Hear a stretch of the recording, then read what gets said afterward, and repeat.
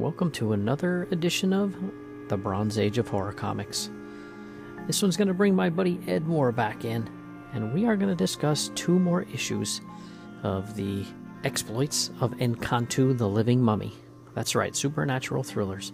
We're going to continue on through this all the way to the end, and maybe even a couple more of his other appearances in the Marvel Universe in the Bronze Age, but these two issues are really wild. They take the book in a slightly different direction here, but it's a fun direction, and Ed and I had a good time talking about it, so stay tuned, because after the break, we will be right back with those two issues.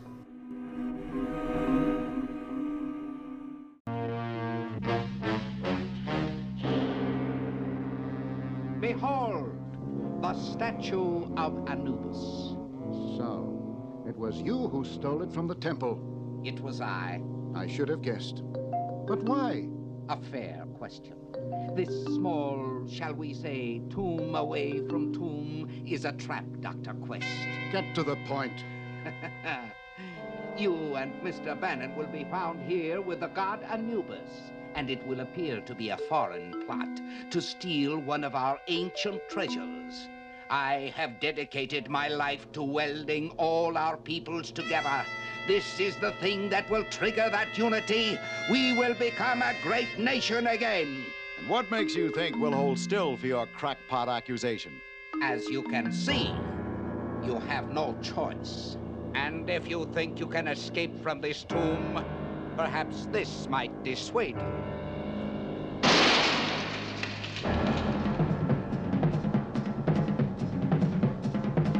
Those snakes wouldn't be poison adders by any chance? Precisely, Doctor. An old Egyptian custom. Is he kidding with those things, Dr. Quest? I never kid, Mr. Bannon. Stand back, Reese. Those vipers are dangerous.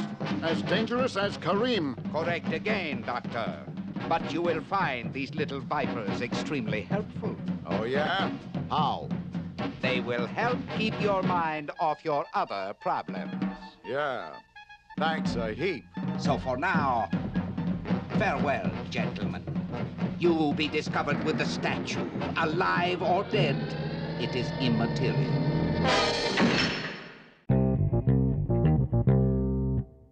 Hey everybody, welcome back to another edition of the Bronze Age of Horror Comics, and I am here to talk some supernatural thrillers, and that means my buddy Ed Moore is joining me once again. How are you, Ed? I'm doing pretty good this evening, Billy. How are you, sir? I am doing well.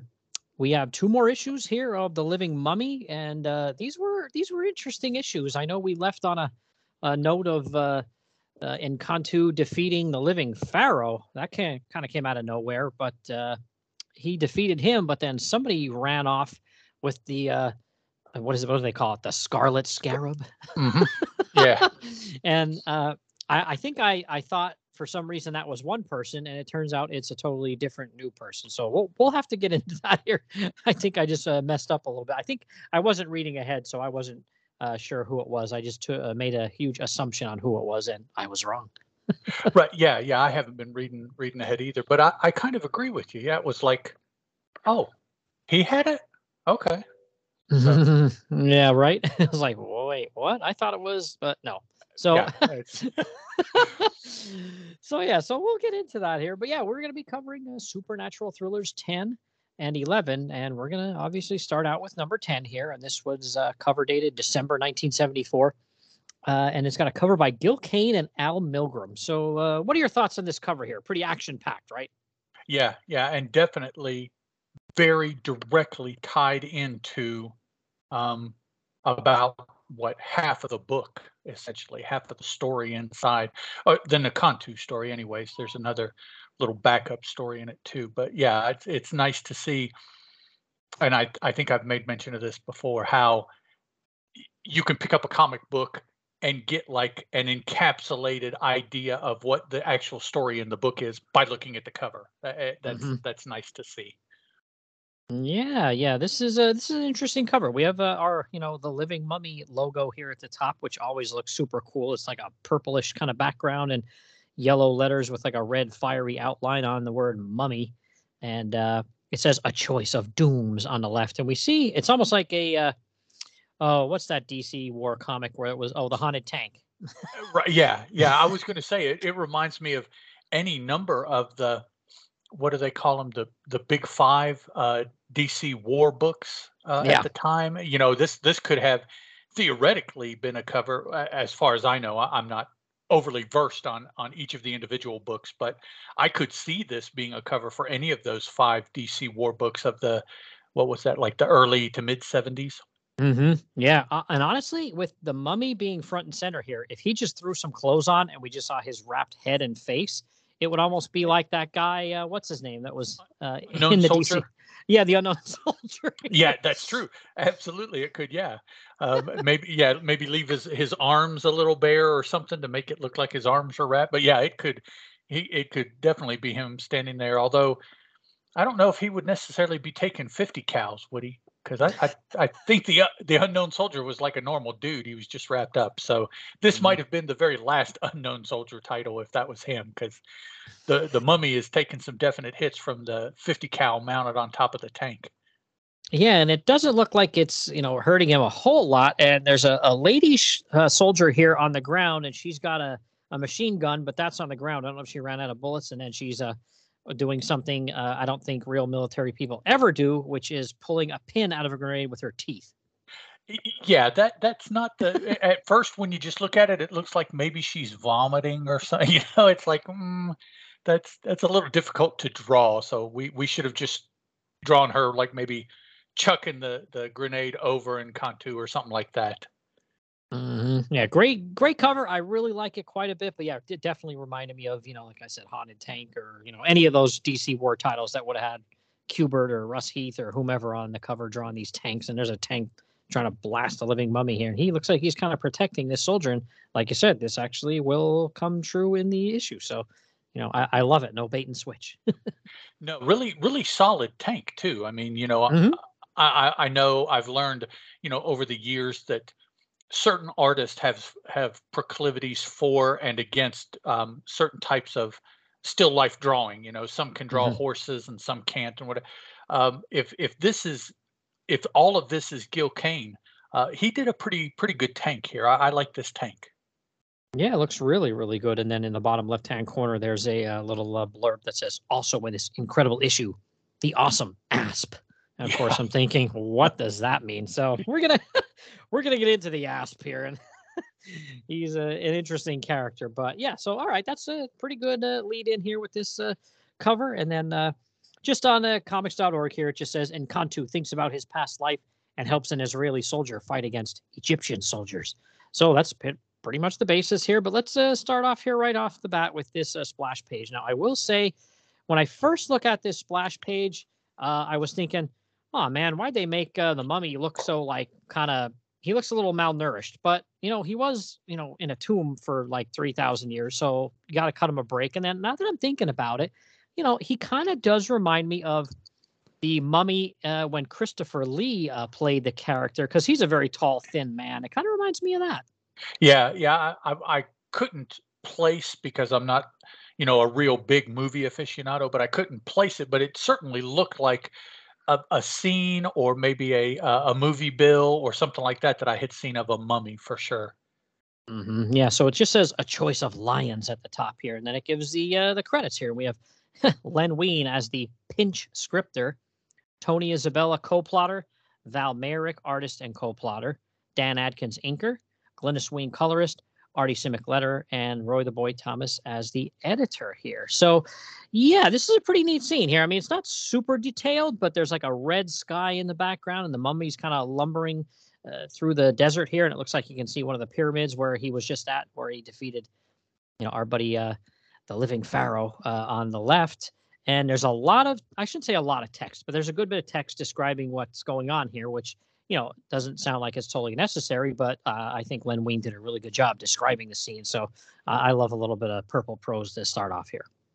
Yeah, I can kind of understand. I mean, we didn't necessarily need it because we have been reading along, but I suppose if somebody just picked this up fresh and hadn't read any of the previous issues, the text was needed, but it was also just enough, I think, to really catch you up and put you where the mummy is in his story in this particular issue.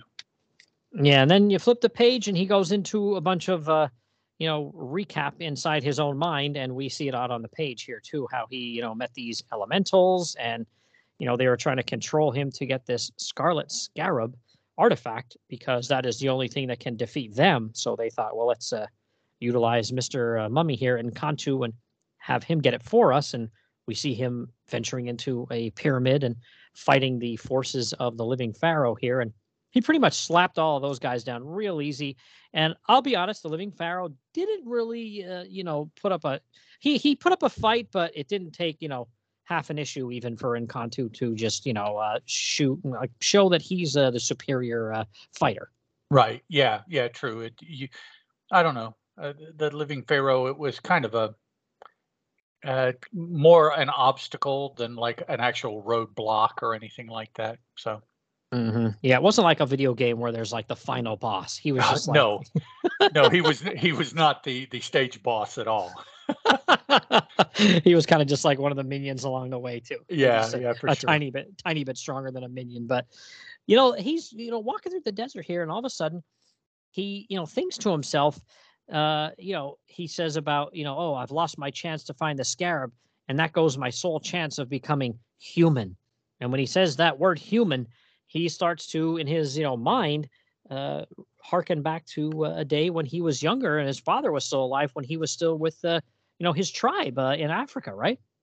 Yeah, yeah. I thought this was pretty cool to see a little Mhm. bit of a little bit more of the life of this individual before he was, all caught up in the Egyptian pharaoh mess that led to where he is now. So it's kind of like a pre Encantu vignette kind of thing. So that was cool to see. I enjoyed that.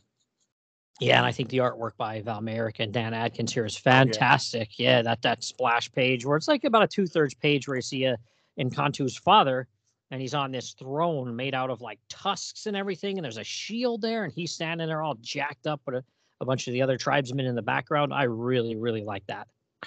And I have to give it to the colorist for this issue too. Hmm. I've come to learn that there were some limits really to what they could do. I guess limits compared to what they can do today, with colors and the process and everything like that. I loved 70s and 80s coloring. I don't see them as necessarily being problematic. I just accept it and enjoy it and move on, normally. But this one, you don't have to accept the coloring on this page. I thought it was really good.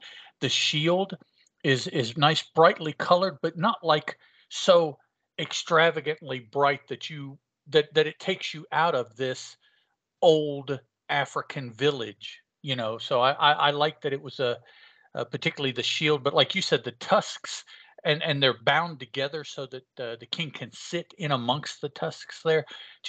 This was just a really captivating 3/4 panel page here, And I or will say, 3/4 page panel. Sorry. yeah, and I will say here too, one of the caption boxes says it has been 21 summers since Encantu, son of Tachambi, chief of the Swarili, first sang the Song of Life. So he's 21 years old at this point. But I didn't ever think about this before. And maybe it's because when I think of the living mummy in my head, I forget that he was, part of this tribe. I always think, well, he was just a mummy, so I guess he was Egyptian. But of course, obviously we knew up until now he wasn't, and this is showing definitely he obviously wasn't. This is showing his history here. But I'm wondering if the Swarili were anywhere near Wakanda, simply because of his father's name.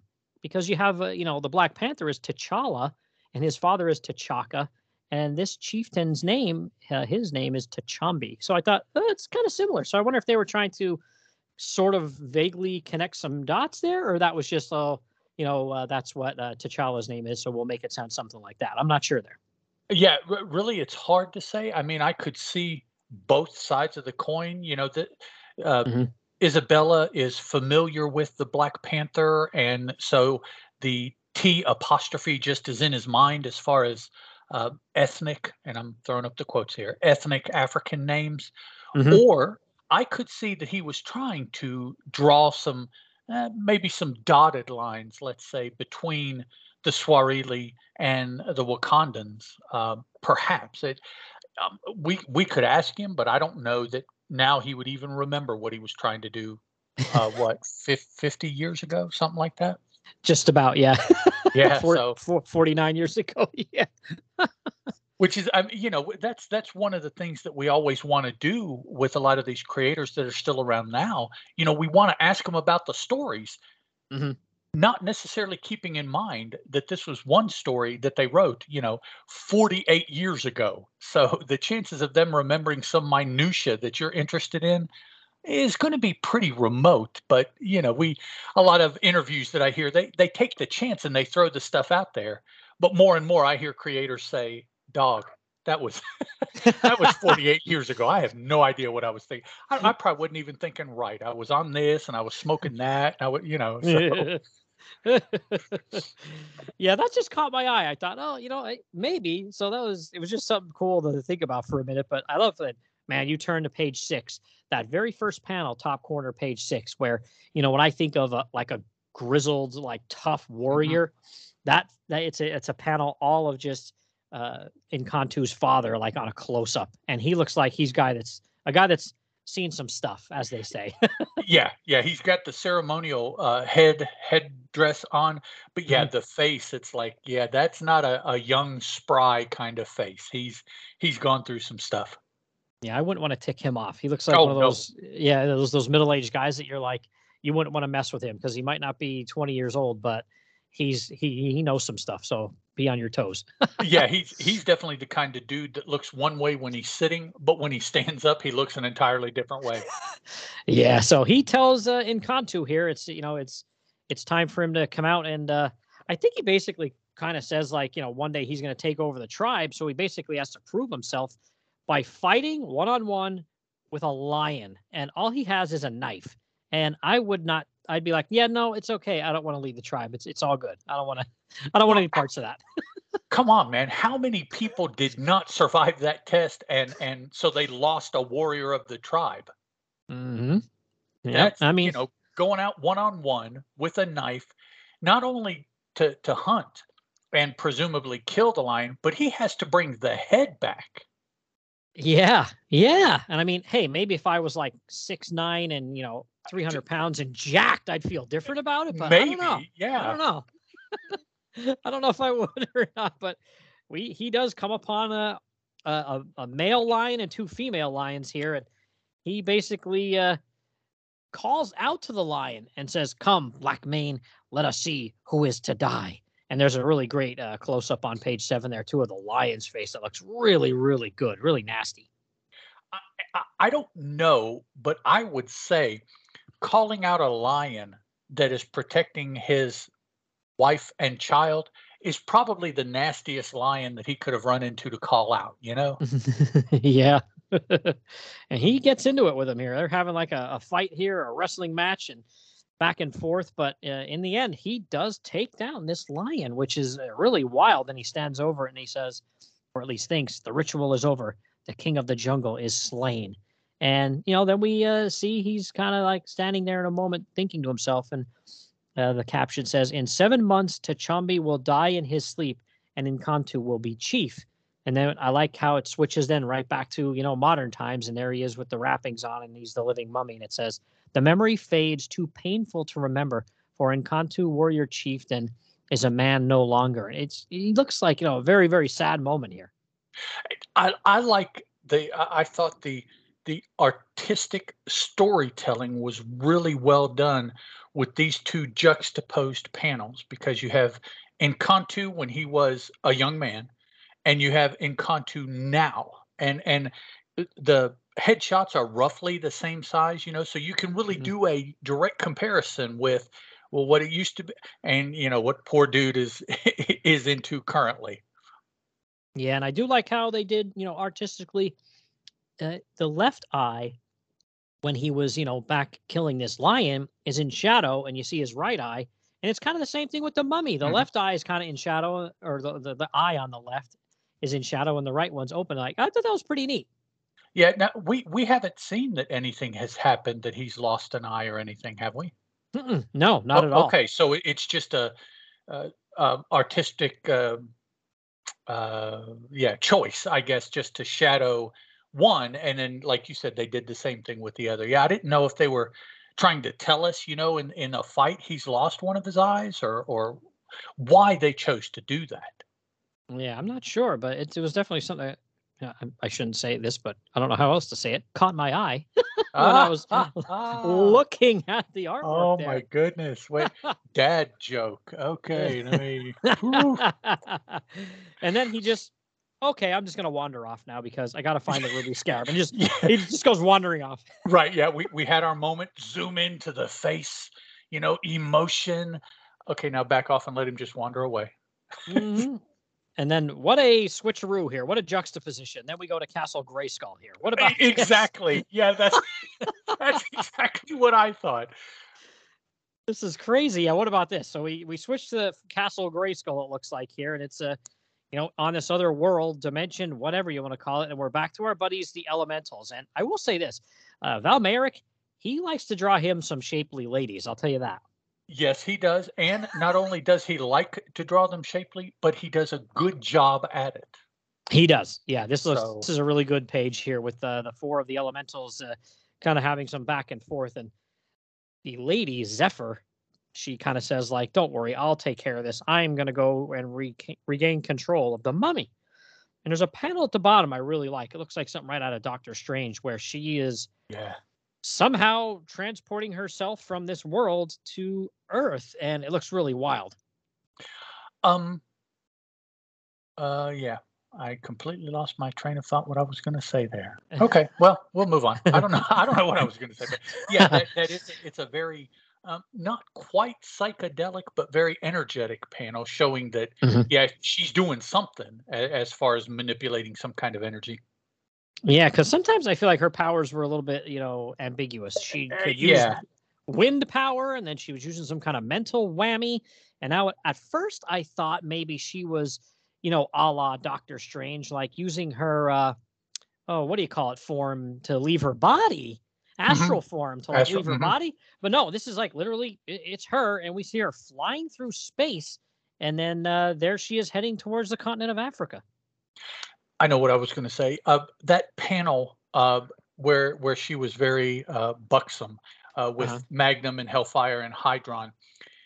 It's really um, interesting to me that other than Zephyr is uh, her entire half of her body that is drawn there is fully realized. The other Mhm. three men, though, are particularly in the face, are kind of sketchy, but it doesn't take away from anything. I think in that their face isn't like um, intimately drawn or anything like that. It adds to the menace that those three men are because you look more at the posture and things like that, and not necessarily the minutia of the faces. And so they seem more powerful, I think, in that way than if, every little wrinkle and everything had been drawn on all three faces. Now, the one, I guess that's Hellfire in the middle. His Mhm. face is pretty fully realized. There's not much Mhm. room left for interpretation there. But Magnum and Hydron, which are background for those that don't have the book, background on the right and left, almost like over Hydron's shoulder, off to Mhm. the side a little bit. Their faces aren't as fully realized, but they do not lack menace in the way that they're standing. All three because they're confronting Zephyr. So of course they have to, maintain that air of whatever they have over Zephyr at this point. And Mhm. and I it struck me that it was like, I really can't make out their faces, but I don't need to. Mhm. Well, like you said earlier, the Val Merrick and Dan Adkins here, their visual storytelling in this issue is fantastic because, like you Yeah. said, you can't even really see what kind of facial expressions they have, really, but just the way they're standing there, they look like they're ready to just pound the crap out of somebody if they if the Yeah, wrong person walked really. in. And this I've noticed this more and more as we have been reading these books. This visual storytelling is really unlike anything else going on at Marvel at the time by way of their superhero books, Hmm. but it much more reminds me of what you get if you move over to Warren and pick up their black and white books. Oh yeah. Creepy, Eerie, and Vampirella, and just read those horror stories. Even I think that Val Merrick did some of those, didn't he? Was I he one of those artists? I think he did. Yeah, I think he worked Okay. over there as well. And then I think he may have done some horror stuff for Skywald as well, like not long after this time. Okay. Yeah, there is definitely this sensibility to his. I would love to see these books uncolored, just to see what his and Mm, Adkins ink lines, what the actual lines are like. Although I would say, at least my copy of these, they're not suffering from any of that color bleed and some of these other issues that no. the color and the paper suffered from back then. So the colors are very much where they're supposed to be. So I'm still getting a very good um, essence of the line work. But I would definitely love to see these somewhere without the colors, just to see what they look like. Yeah, I totally agree with you there. That would be great to see just the line work. Yeah. Okay. So sorry. Took a step back there for a minute. No, no, it's all good. So yeah, as she's flying through space, then we switch to across the arid wastes, and we see in the background our buddy Encanto. He's walking through the desert, and there's a bit of an oasis here, and there's a guy laying on the ground next to a rock, and he says, "For a minute there, I thought he spotted me, but I should have known better." And it's this asp guy, and there's the Scarlet Scarab right next to him, and it just is a weird looking panel how he's down on like all fours. Without the scarab, it's like, yeah, Yeah. if he's ducking from the mummy, okay, but what he did is he set the scarab over here to the side and then ducked down behind the rock, and I'm like, dog, why did you put your gem over there to the side? Why aren't you holding it? Most importantly, Throw it in your pocket or something, dude. Like, something. yeah, Yeah. it's kind of weird. So he's there and he picks it up then and he says, "Nothing could possibly go wrong for me now. Not a guy as lucky as the asp." So this is when I started to kind of figure it out and think to myself, oh, so at the end of last issue, as our buddy Encanto here was slapping around the living pharaoh, they both thought, "Where's the scarab at? The scarlet scarab?" And we saw there was someone in the tomb crypt, whatever you want to call it, pyramid there, that had picked it up and was running off with it. And we never saw the person's face or whatever as they were running away. But then the scene immediately switched to Dr. Scarab, Ron, and Janice aboard a plane. And I just assumed that meant they grabbed it and then jumped on a plane. Okay, I didn't think that, but I didn't know. It was so disjointed that I wasn't quite sure what was going on, because they spoke about going to, I thought, try to find the mummy. And so Mhm. if that's what they're looking for, well, they would have just seen him when they stole the scarab, because he was right there too. So I didn't figure they took the scarab. Yeah, so this guy's the guy that grabbed it. How he knew what was I, going on, I don't know if we ever get a really straight answer on that, like how he really figured all this out. But yeah, so I was really off there. Though I don't know why I was thinking it was them, because yeah, they were, I think, still in New York and Mhm. heading on that plane over to Egypt, because I think, if I remember correctly, it's Dr. Scarab was like, "Yes, I know the mummy is back in Egypt, so we have to go there." But I don't know Right. why. So my brain, I was thinking they got the scarab. Scarab got one of those, like, I am connected to the mummy mind flashes, and Hmm. supposedly knew that he was in Egypt, and Yeah. they were still looking for him, I guess. I'm not necessarily sure why they still have to find him, really, but yeah. So that was, I do remember that, but yeah, you're right. It was very disjointed. It seemed like, almost like, there's a page or two that they didn't print here. Hmm. Some kind of connecting something. But yeah, now we see that. Oh, okay. So it was just Dude who took it. Then they jumped to Scarab and the rest of the crew, and yeah. So Yeah, like I said, disjointed is a good word for it, because now all of a sudden too, and I don't know if this is a fault of Len Wein who scripted, or Tony Isabella and Val Merrick that plotted, or the letterer, but here's how I was getting really confused. So this guy that looks like he's on safari just pops out of the bushes, and the asp, pulls his pistol out like he's gonna shoot the guy, and the guy says, and he says, "Cripes, old Dan." As in two different words here. Like he's describing this guy as old and his first name is Dan. Old Mhm. Dan. sneak up on me like that is one way to get yourself dead. And the guy's like, what's the matter, Asp? Nervous? I thought you had this caper planned down to the last detail. And then on the next panel, he says, but I do. And old Dan is all one word. Right.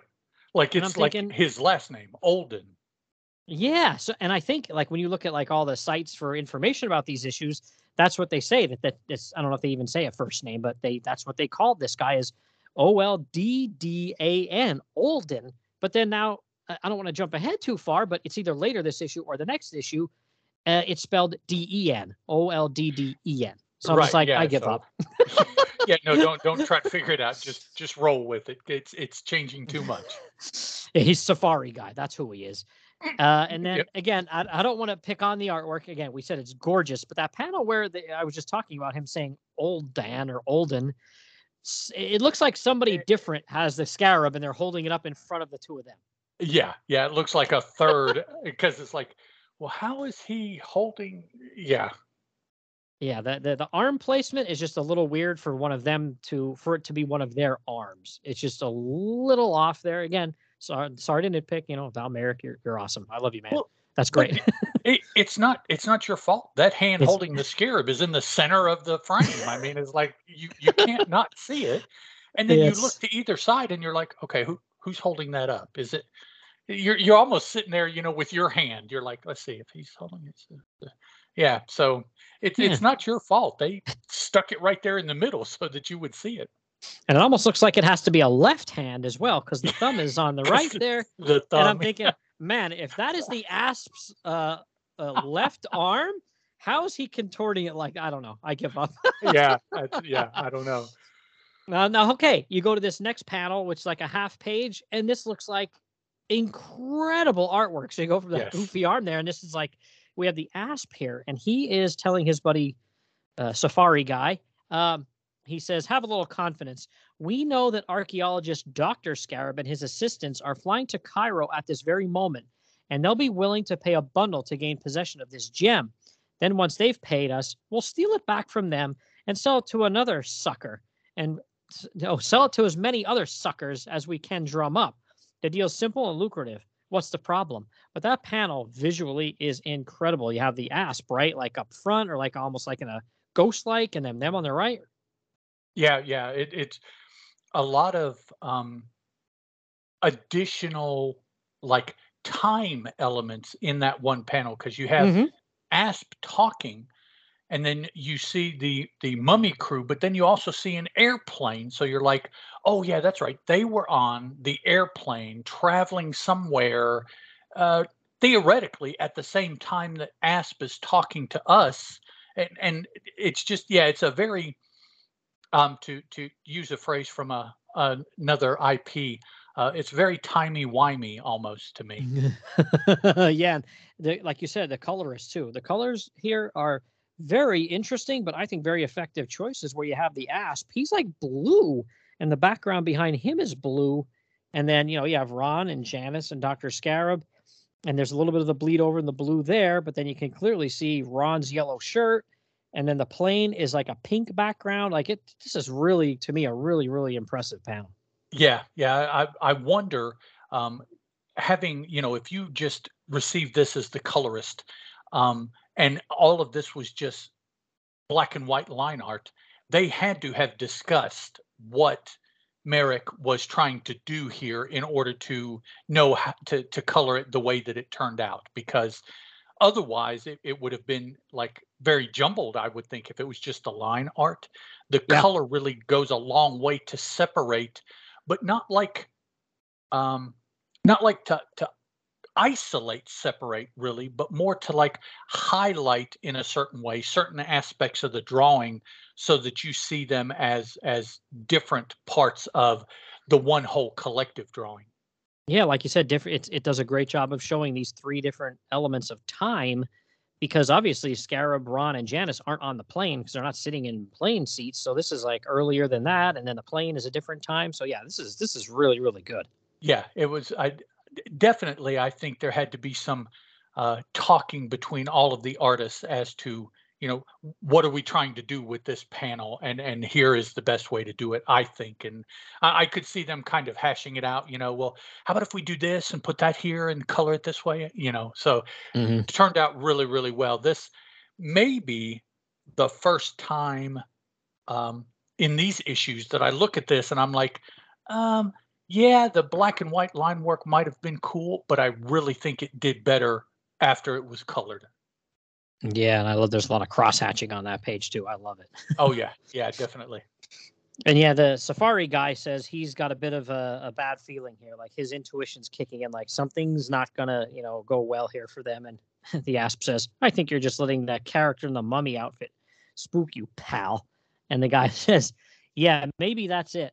What's bothering me, Asp? I mean, you got a closer look at that guy than I did, but are you sure he was wearing a costume? So that's what it is. Oh no, that's just a dude in a suit. It's cool. And then there's a Boris Karloff reference here, which is totally awesome, which I love. And Yep. then we see our buddy coming through the desert here, and he looks pretty menacing in that panel there on the left on page. I think that's page 16 there.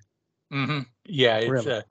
the different colored sky and the ground almost makes you think that it's not like necessarily full day. Maybe it's early in the morning when the light is kind of off, or maybe it's late in the evening again, when the light is kind of off. Mhm. What do photographers, they call it, like the golden hour or something like that? Yeah. Certain times of the day and the evening when the light is at a certain kind of light. And yeah, it definitely, needless to say, it's very striking art. It's a very striking panel for sure. Yeah, and then all of a sudden, out of nowhere, we see this explosion and great sound effect, whoomp.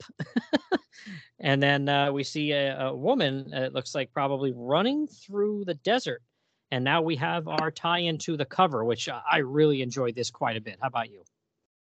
Yeah, I have questions about the setup, but okay, I'm like, at this point in time, would there really have been this situation? I mean, I'm not- or were they stretching things to like make a point, or stretching things to make a story, or it just, I don't know. It just kind of struck me as odd. I'm not all that familiar with the 70s Middle Eastern politics.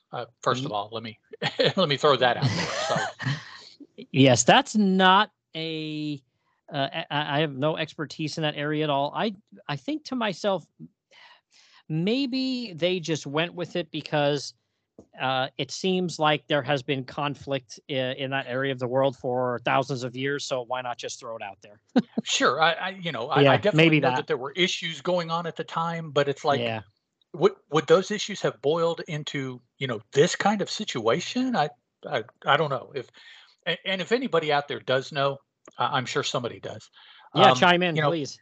yeah, drop a line somewhere and let us know about the plausibility of what we're about to talk about in a little bit more detail here, and let us know if yeah, things were this way and it could have happened at that time. Yeah, for sure. Yeah. So yeah, there's a tank chasing this woman down, and it actually blasts a shell pretty close to her. So I think she'd either be unconscious or dead from the shrapnel, but she survives somehow, right? Yeah, I would think she may have been jellied there on the inside, as close as that is. She might have been still all in one piece. But yeah, I don't know about the workings of the insides, if they had been, if it would have been too good anymore.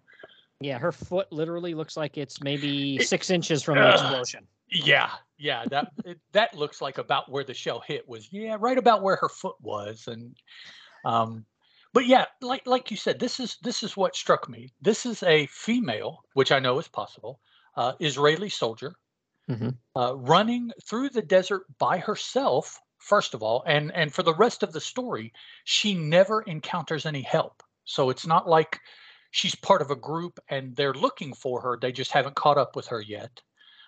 So she's running out here in the desert by herself, being chased by a tank that I believe you said in the summary, they said was an Egyptian tank. Yeah, that's what I it said. I don't think so. I didn't get. I mean, I guess because of where the story has been taking place, and the fact that it's a mummy and pharaohs, and so that is connected to Egypt. Well, they must still be in the Egyptian desert, but now there is a reference, and I believe it is safe to say that the men in the tank are Muslim. But how necessarily we're supposed to have understood, unless I just missed something pretty obvious, that they're Egyptians. And again, I know that at this time that things between Israel and Egypt, several other countries in the area, uh, at this time, I mean, when the comic came out, they weren't the warmest. They were kind of frosty here between everybody. But it's like, would an Egyptian tank have been running around the Egyptian desert chasing Israeli soldiers? So Yeah, were there a lot of Israeli soldiers running around the Egyptian desert? Probably not. I don't know. Maybe it's just this, one part of Egypt. Maybe that tells us that this is occurring in a specific part of Egypt near. Yeah. I don't even think that Israel borders on Egypt, really.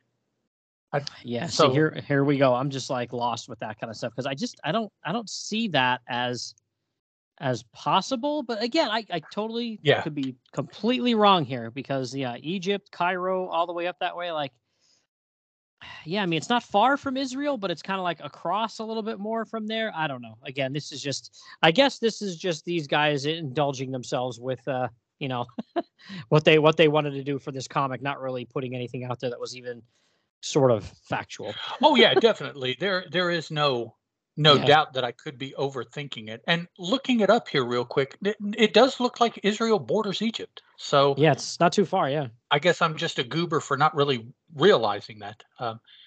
And this is the point where in my recording history, I say that I am a geography major. I have a degree in a little folder that says I was actually a graduated with a geography degree. So I guess I missed there somewhere by not knowing that Israel and Egypt do actually share a border. So for all you geographists out there, I apologize for letting you down.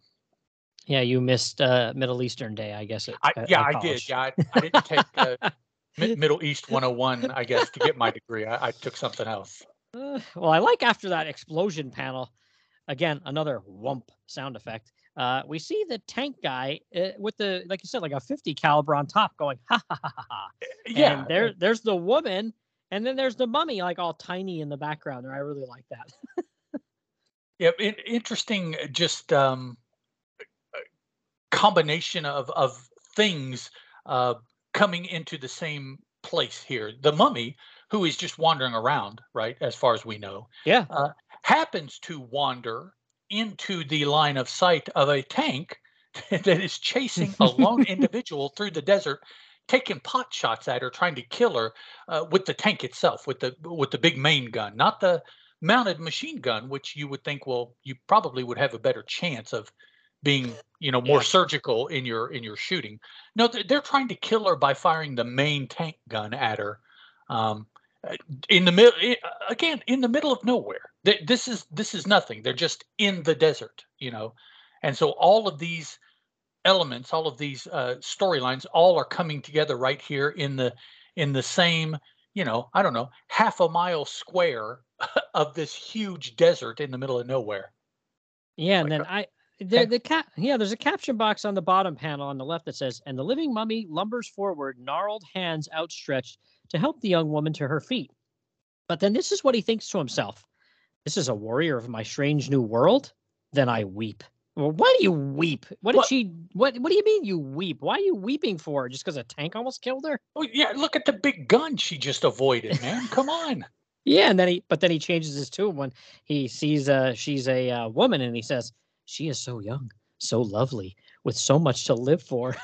So I'm like, do wow. you think that's why he's weeping? Because it's a shame that someone in the second text box position is in the position of the first text box? Do you think that's why he's weeping?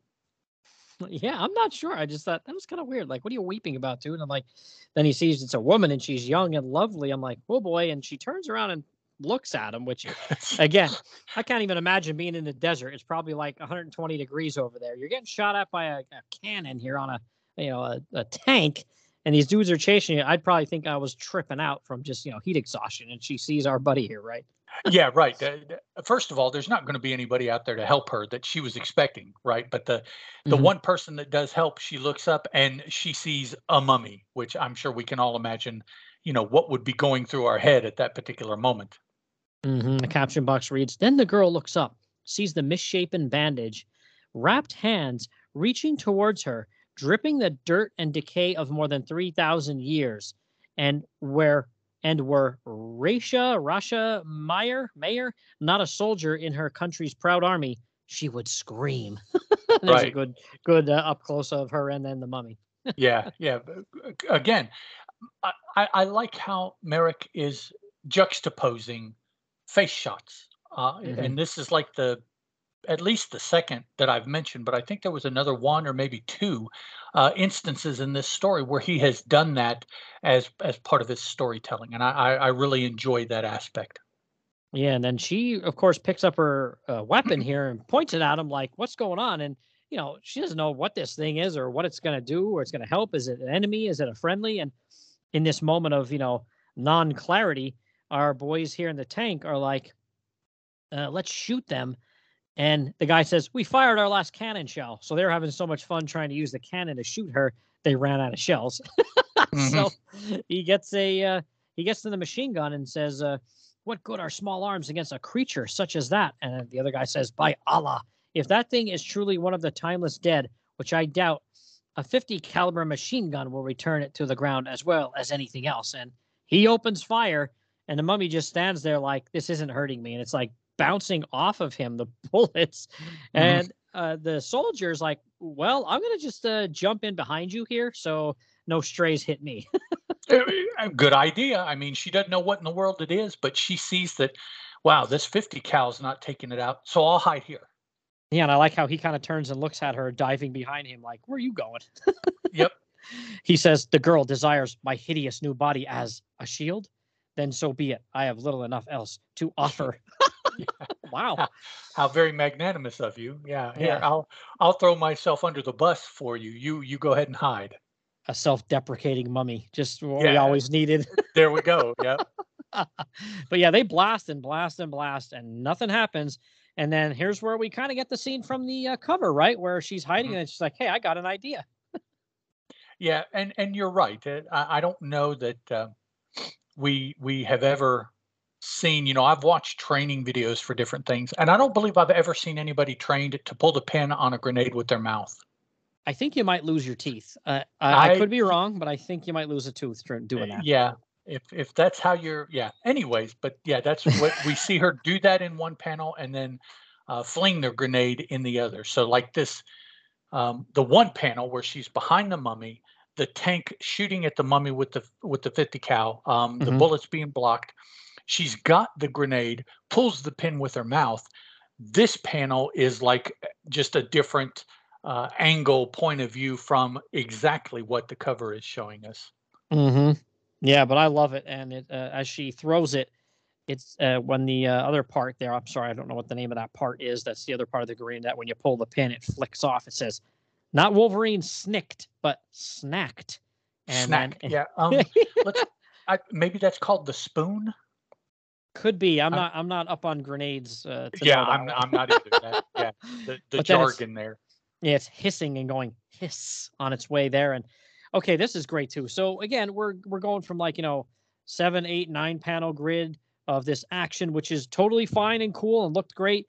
You turn the page to 26, and we see a full page splash here of Waroom and the tank exploding here. Why don't you speak on this?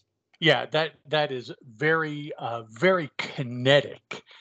You've got the Oh man. Okay. In the foreground, you've got the Israeli soldier, of course, still hiding behind the mummy. hmm And actually, he is standing there like he is protecting her as well, because his arms are spread out and his legs are a little spread out too, like he's trying to take up a lot of space to give her a lot of area to be shielded in.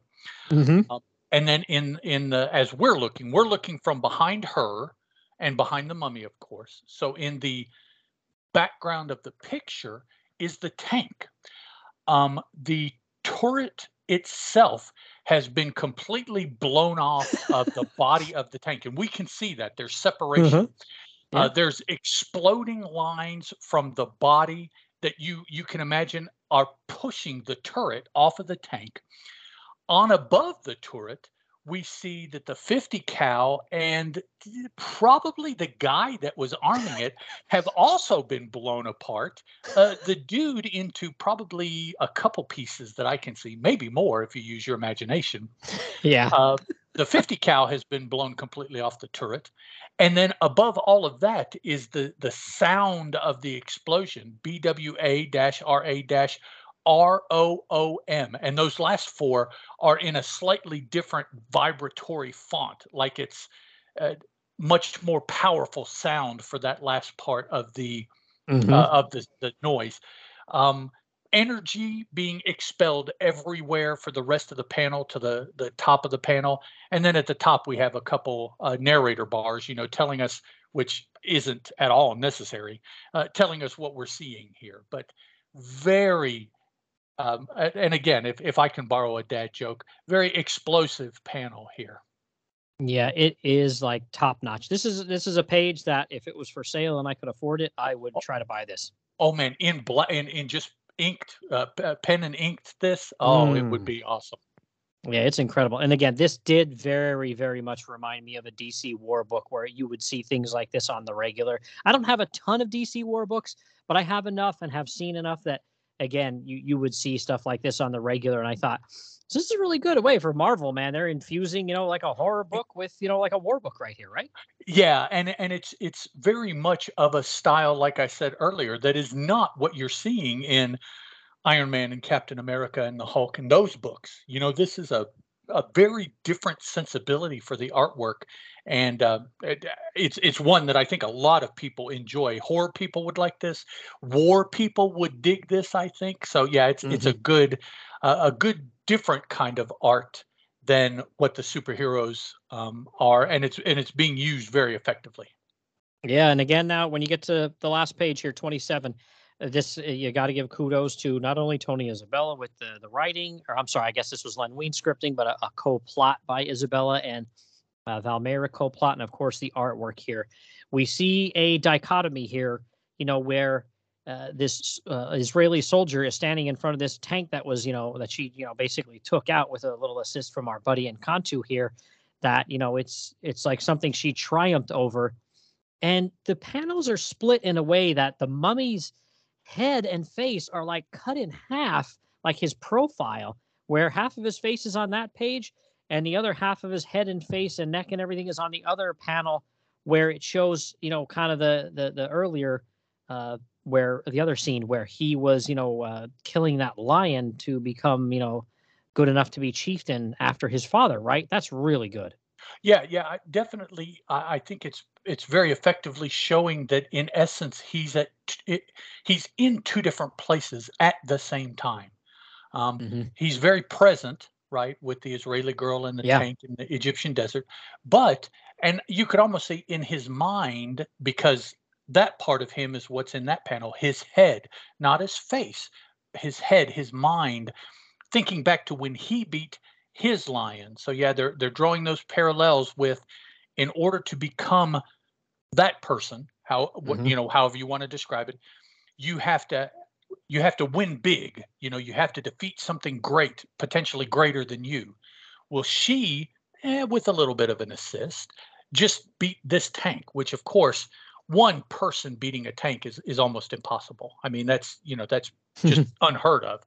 But then juxtapose him beating the lion to show his prowess, and then the common factor is Nkantu. He was obviously present in one, but now he's been present in the other. So he is the connecting tissue between these two scenes of a lone individual with great triumph. And yeah, it was this also, I think, minus the coloring, these two panels just on one piece of paper would make an excellent black and white original piece of artwork to have. Yeah, and I mean the part where his face is with the soldier in the tank, his eye is like really opened, Hmm. like wide, and I just thought this was really high quality stuff. Again, you're just if you would tell somebody, hey, there was this comic from 1974 about a mummy, and there was a tank and there was a soldier, people would probably think, what are you talking about? Like Yeah, if you wrote this out in a paragraph, but the visuals and the script and these caption boxes and everything put together in a blender, it's really like yeah, high quality stuff here. I agree completely. Unfortunately, this these people working together on this only occurred for a very short period of time. Yeah. But yeah, it's um, very very top notch for what Hmm. is going to be out there at the time. This I think would hold itself with some of the best artwork from any of the companies out right now.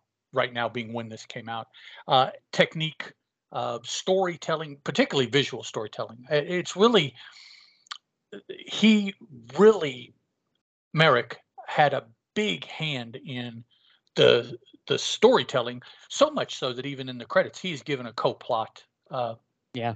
assignment or whatever you want to call that. So obviously he did something. But then when you read the story, you see, oh yeah, the way that this art gets across this part of the story, or even relays the entire story for that period of time that you're looking at those panels.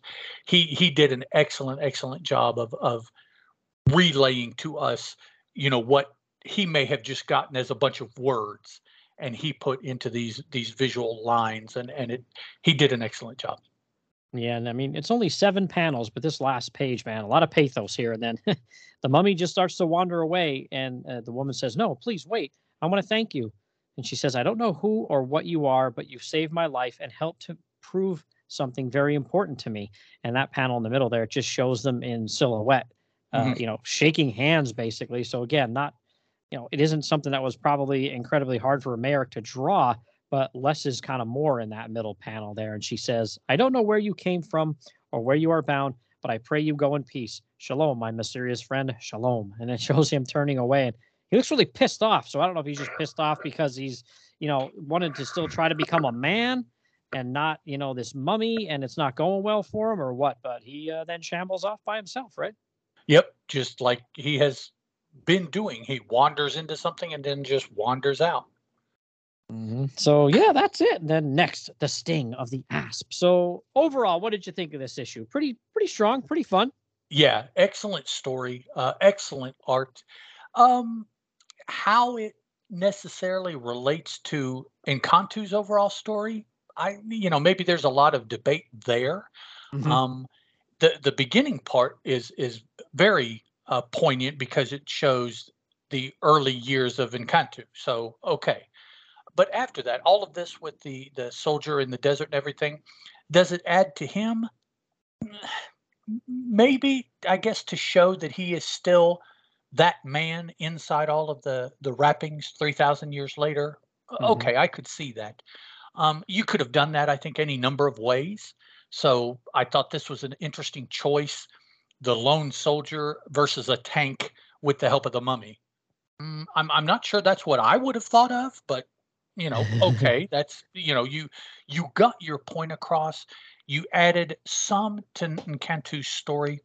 You had a book that was entertaining throughout. That somebody definitely would have read the entire story. So I suppose their job was done in that aspect. That job that they did do, however you may feel about it, I thought that they did really well. Yeah, it might have been a roundabout way of giving some more character development to the mummy here, but yeah, it all worked out in the end, and yeah, I thought it was a lot of fun, and there was a little tiny 3-page backup here called Flying Saucer. It's a golden age story, and there's not Yeah. really much in the credits, and it's just kind of one of those kooky, weird kind of 50s sci-fi stories that has like a crazy ironic ending to it. But yeah, I mean, it was okay, and it's tough finding credits for it other than Jack Abel inks. There's really not a whole lot that you can find. You can't find a scripter, pencils, and Mm. all, or just like kind of nobody Who really knows. Yeah, who knows? Somebody in the bullpen just threw this together and submitted it and they just printed it up and whatever. Like I'm sure was done a lot back when this story was done. They just got together. They needed an page story. They collaborated and put it together and then just put it out there. Yeah, up until now, I think most of these backups were Ditko, Lee and Ditko kind of things. Yeah. But not this one. This one was something a little different. But all right, well, if you are ready, we could move on to number 11. Yes, sir. All right, so this one was cover dated February 1975, and we have, I'm bowing right now. You can't see me, but I'm bowing right now. Frank Brunner cover. He is one of my favorite artists of all time. He's my favorite Doctor Strange artist of all time. So he did the pencils and inks and colors Glynis Oliver, or Glynis Wein then for a time. And what do you think of this one? This is a really, really good cover. First, I did pick up there the slight nuance of, I believe, genuflecting is the word. Isn't that the word for when you bow? Yeah, we did hear that, so that will be on the recording. We heard those knees pop. That was the big part of it. Yeah. Now I can't get up. Okay. Well, that's okay. We're just talking, so you can just lay there on the floor. It's cool. No problems. Still, like you said, that living mummy logo is just very distinctive. The living just looks like a filled in font with a particular color, whatever color they're using. But the word mummy is, I don't know, it's almost like a magical or it's hard to describe, but it's very different from the words the living. Now, I will say at the very top, it says supernatural thrillers featuring, and absolutely no frills font. There's nothing, really outstanding about that. But the living mummy, and then, the word mummy, it's just the left-hand lobe of the M is coming up even with the word the, and then the right-hand lobe of the Y for mummy is doing the same thing, almost like tendrils or something like that on the word mummy. It's a very spooky, I don't, it's hard to describe what it looks like other than it looks like something, they're doing something to elevate the word mummy and maybe in the process give you an idea of what the character is about just from the logo. Now, if that's not enough, over here to the left-hand side, you have this movie headshot of the mummy's face.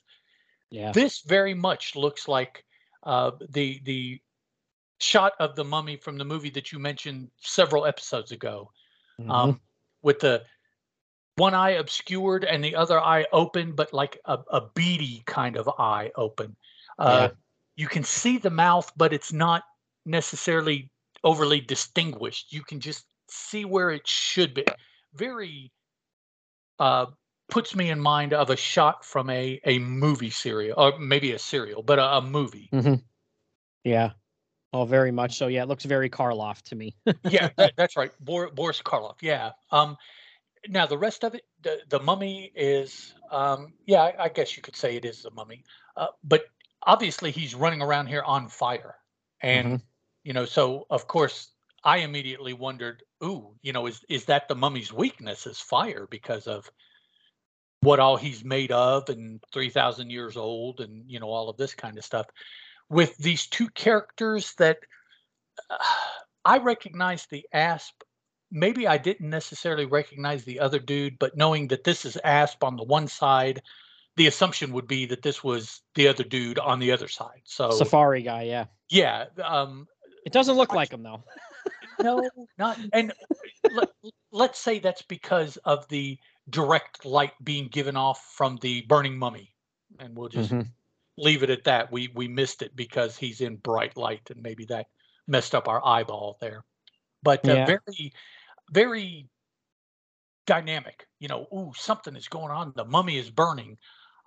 This cover also very directly ties into a scene that we will see later on in the story itself inside the book. So I really appreciate that there was enough communication that whomever was given the assignment to draw the cover was told something about inside the book, the story.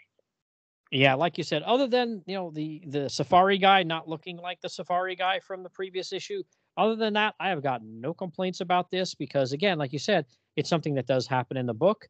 And Brunner, I don't know, there's just something just a little bit more dynamic about his covers in overall and especially in detail, like the wrappings on the mummy. There's this Yeah. detail, the smashed door, the clothing on the asp, especially. The guy in the background is a little more obscured, but the flames coming off of the mummy. Oh, it's an incredible cover. Again, I'm bowing. Oh yeah, you're absolutely right. This is definitely a work of art. You can even see why the mummy is on fire because the flames trail down to a lantern that has been dropped and broken. And so you're like, Mhm. oh, okay, well then that's what happened. Somebody was carrying a lantern, or perhaps they threw it at the mummy, right? And it burst in front of him and set him on fire. Yep. Yep, absolutely. You know exactly what's going on here. There's no well, I can't figure this quite much, what's going on here, but Yeah. there are there are a couple little blurbs. One says, "When strikes the asp, even an immortal must fall." And those boxes sound very menacing, but I feel like it should say the asp craps his pants, and so does his friend, because the two of them look like, even though the mummy's on fire and looks like it might be in very much danger, they're going to need to check their underwear. Yeah, it certainly by this doesn't look like they did anything. It looks like they have No. like come up on a scene or something like that, and they're very surprised by it. Yeah, they look like they don't look like they just struck or strike to me. No, no, they were not winning whatever was going on here. That's not how they look. No, not at all. But all right, well, why don't we jump in here? So this is the Asp's big score, and this is script Tony Isabella, and again co-plotted along with Val Merrick, and then pencils and inks Val Merrick, so wholesale artwork by him. Colors by Bill Mantlo and letters by Alan Kupperberg. So wow, think of that murderer's row here. Isabella, Merrick, Mantlo, and Kupperberg. Pretty Yeah, good. no doubt. Did Kupperberg do a whole lot of lettering? I thought I knew him more for like writing. Yeah, no, I don't think he did, but I think, maybe when he was starting out, it was, hey, you got to do something to pay the bills. And Uh, they were like, hey, pal, you think you're a writer and an artist? How about you just letter this for now? right, yeah, whatever it takes to get some work. Yeah, I got that. Yeah, I interviewed a guy. He didn't do a ton of comics work, but he did a decent bit. Stephen Grant is his name. I don't know if you know him. He Yeah, did some, yeah, he yeah, I did know some the name. Punisher work. Yeah, he Hmm. did some stuff in the Bronze Age, and I remember specifically asking him why he wrote a specific story. I don't know if you've heard of Omega the Unknown, Yeah, but that was a Steve Gerber creation, and right, right. right that series ended very abruptly with issue 10, and it said at the end of issue 10, we'll find out the conclusion to Omega the Unknown and his story in an issue of The Defenders. And it took a while for that issue to come out, or that story be in the issue of The Defenders. And he had told me the reason why was because, Steve Gerber started having some legal battles with Marvel over Howard the Duck, and nobody else felt that they could finish Oh, off that story. So I okay. guess Marvel said, "Hey, do you want to do it, Tony?" No. "Hey, do you want to do it, Jerry Comic?" No. Nobody wanted to do it because they didn't want to follow trying to finish up that story and follow Steve Gerber. And Stephen Grant told me, "Hey, they asked me," and I was like, "Sure, I'll do it," because I needed to eat. Right, no doubt. Yeah.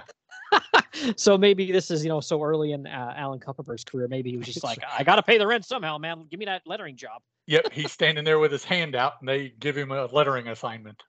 Yep, it's like, yeah, I'd love to be a writer or an artist as well, but if you're gonna let me color or letter or something, and that's gonna get me a check so I can actually eat, bring it on. Yep. So I'm thinking that maybe is what happened there. But all right, so yeah, this one, the synopsis just says Zephyr finds the mummy and restores him to health. The two then seek out the Asp and Miles Oldan for the Scarlet Scarab. Yeah, so that's, like I said, that's our buddy Safari guy. But Right. okay, so why don't we dive right in here again? Oh man, this splash page is something else. So again, we have Val Merrick, and again, this is pencils and inks by him. And again, the colorist, again, Bill Mantlo, deserves a lot of credit here as well. But boy, I would like to see the line work for this one as well. Why don't you describe this splash page? Oh man, yeah. The when you first open the book, the thing that's really going to grab you is the head of the mummy. Hmm. That is probably almost half, maybe about 40% of the panel, top to bottom. right in the middle of the panel. There's narrator text above and to the left and above to the right.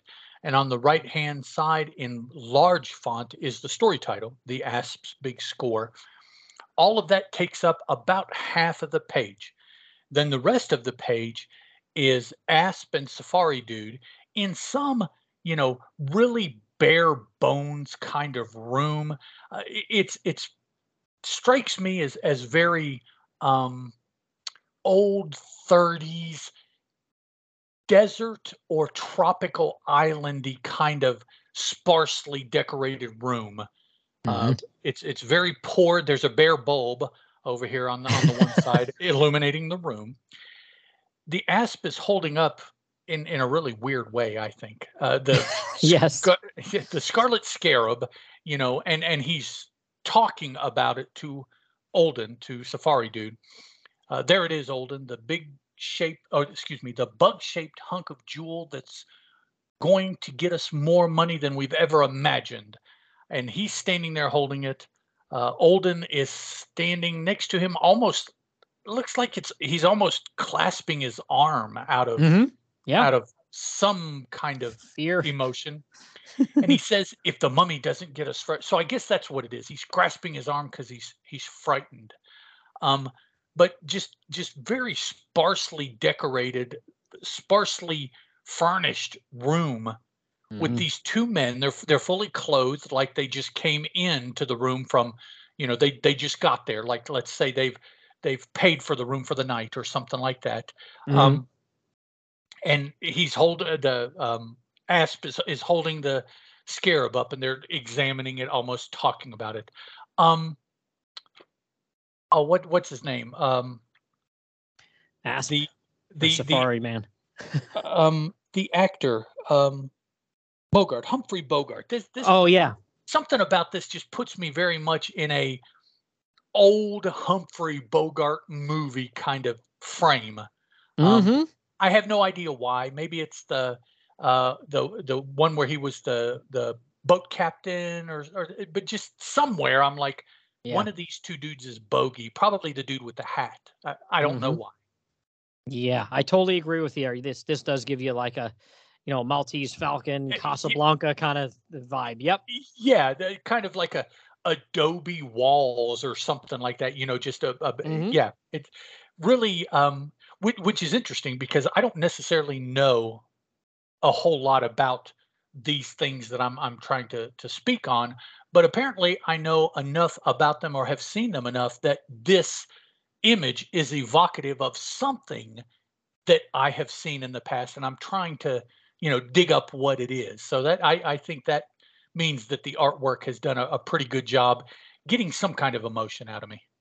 Yeah, I'm not sure if it was drawn this way. I mean, the room to show that these guys were on some hard times, or that that's they're in a seedier kind of joint, or or what's going on, or maybe a little bit of both of those things. But yeah, it's really neat. Like you said, other than the way the Asp is holding the scarab, that looks a little wonky. The way he has his wrist turned like that. Other than that, and then it looks like the pull chain for the light isn't at the socket. It looks like it's in the bulb. Yeah, it's coming out of the middle of the bulb almost. Yeah, but other than that, this is fantastic, and it all comes down to that mummy's head. That's it's in the background, but it's like the biggest, scariest. It's the focal point of the page. Yep. I love it. Really gives you feelings that no matter what no matter where these men are, what they're doing, they're still quote unquote in the mummy's sight. Is kind of how that feels to me. Yeah, and then again we get the two of them just having a little conversation here, and they do flesh out Safari Guy here a little bit and show that he's into artwork and stuff like that. And I do like too how they use the word cripes, and they spell it with a K for some bizarre reason here. I always thought it was with a C, but hey, maybe I could be wrong, right? Yeah, I thought it was with a C too, but yeah, you're right. And then they say about the run-in with stealing the scarab from the Living Pharaoh, and our buddy here, Safari Guy, says, "I read in the papers the cops picked him up," which means the living mummy, "stark raving mad, and the mummy, he's been sighted all over Cairo. He's looking for us, Asp." And the Asp says, "Come off it, old Dan. What chance has that character got finding us in a city of 3.5 million people? Well, of course, you know what's going to happen next, right? Yeah, really. Nice setup, guys. He comes crashing right through the door.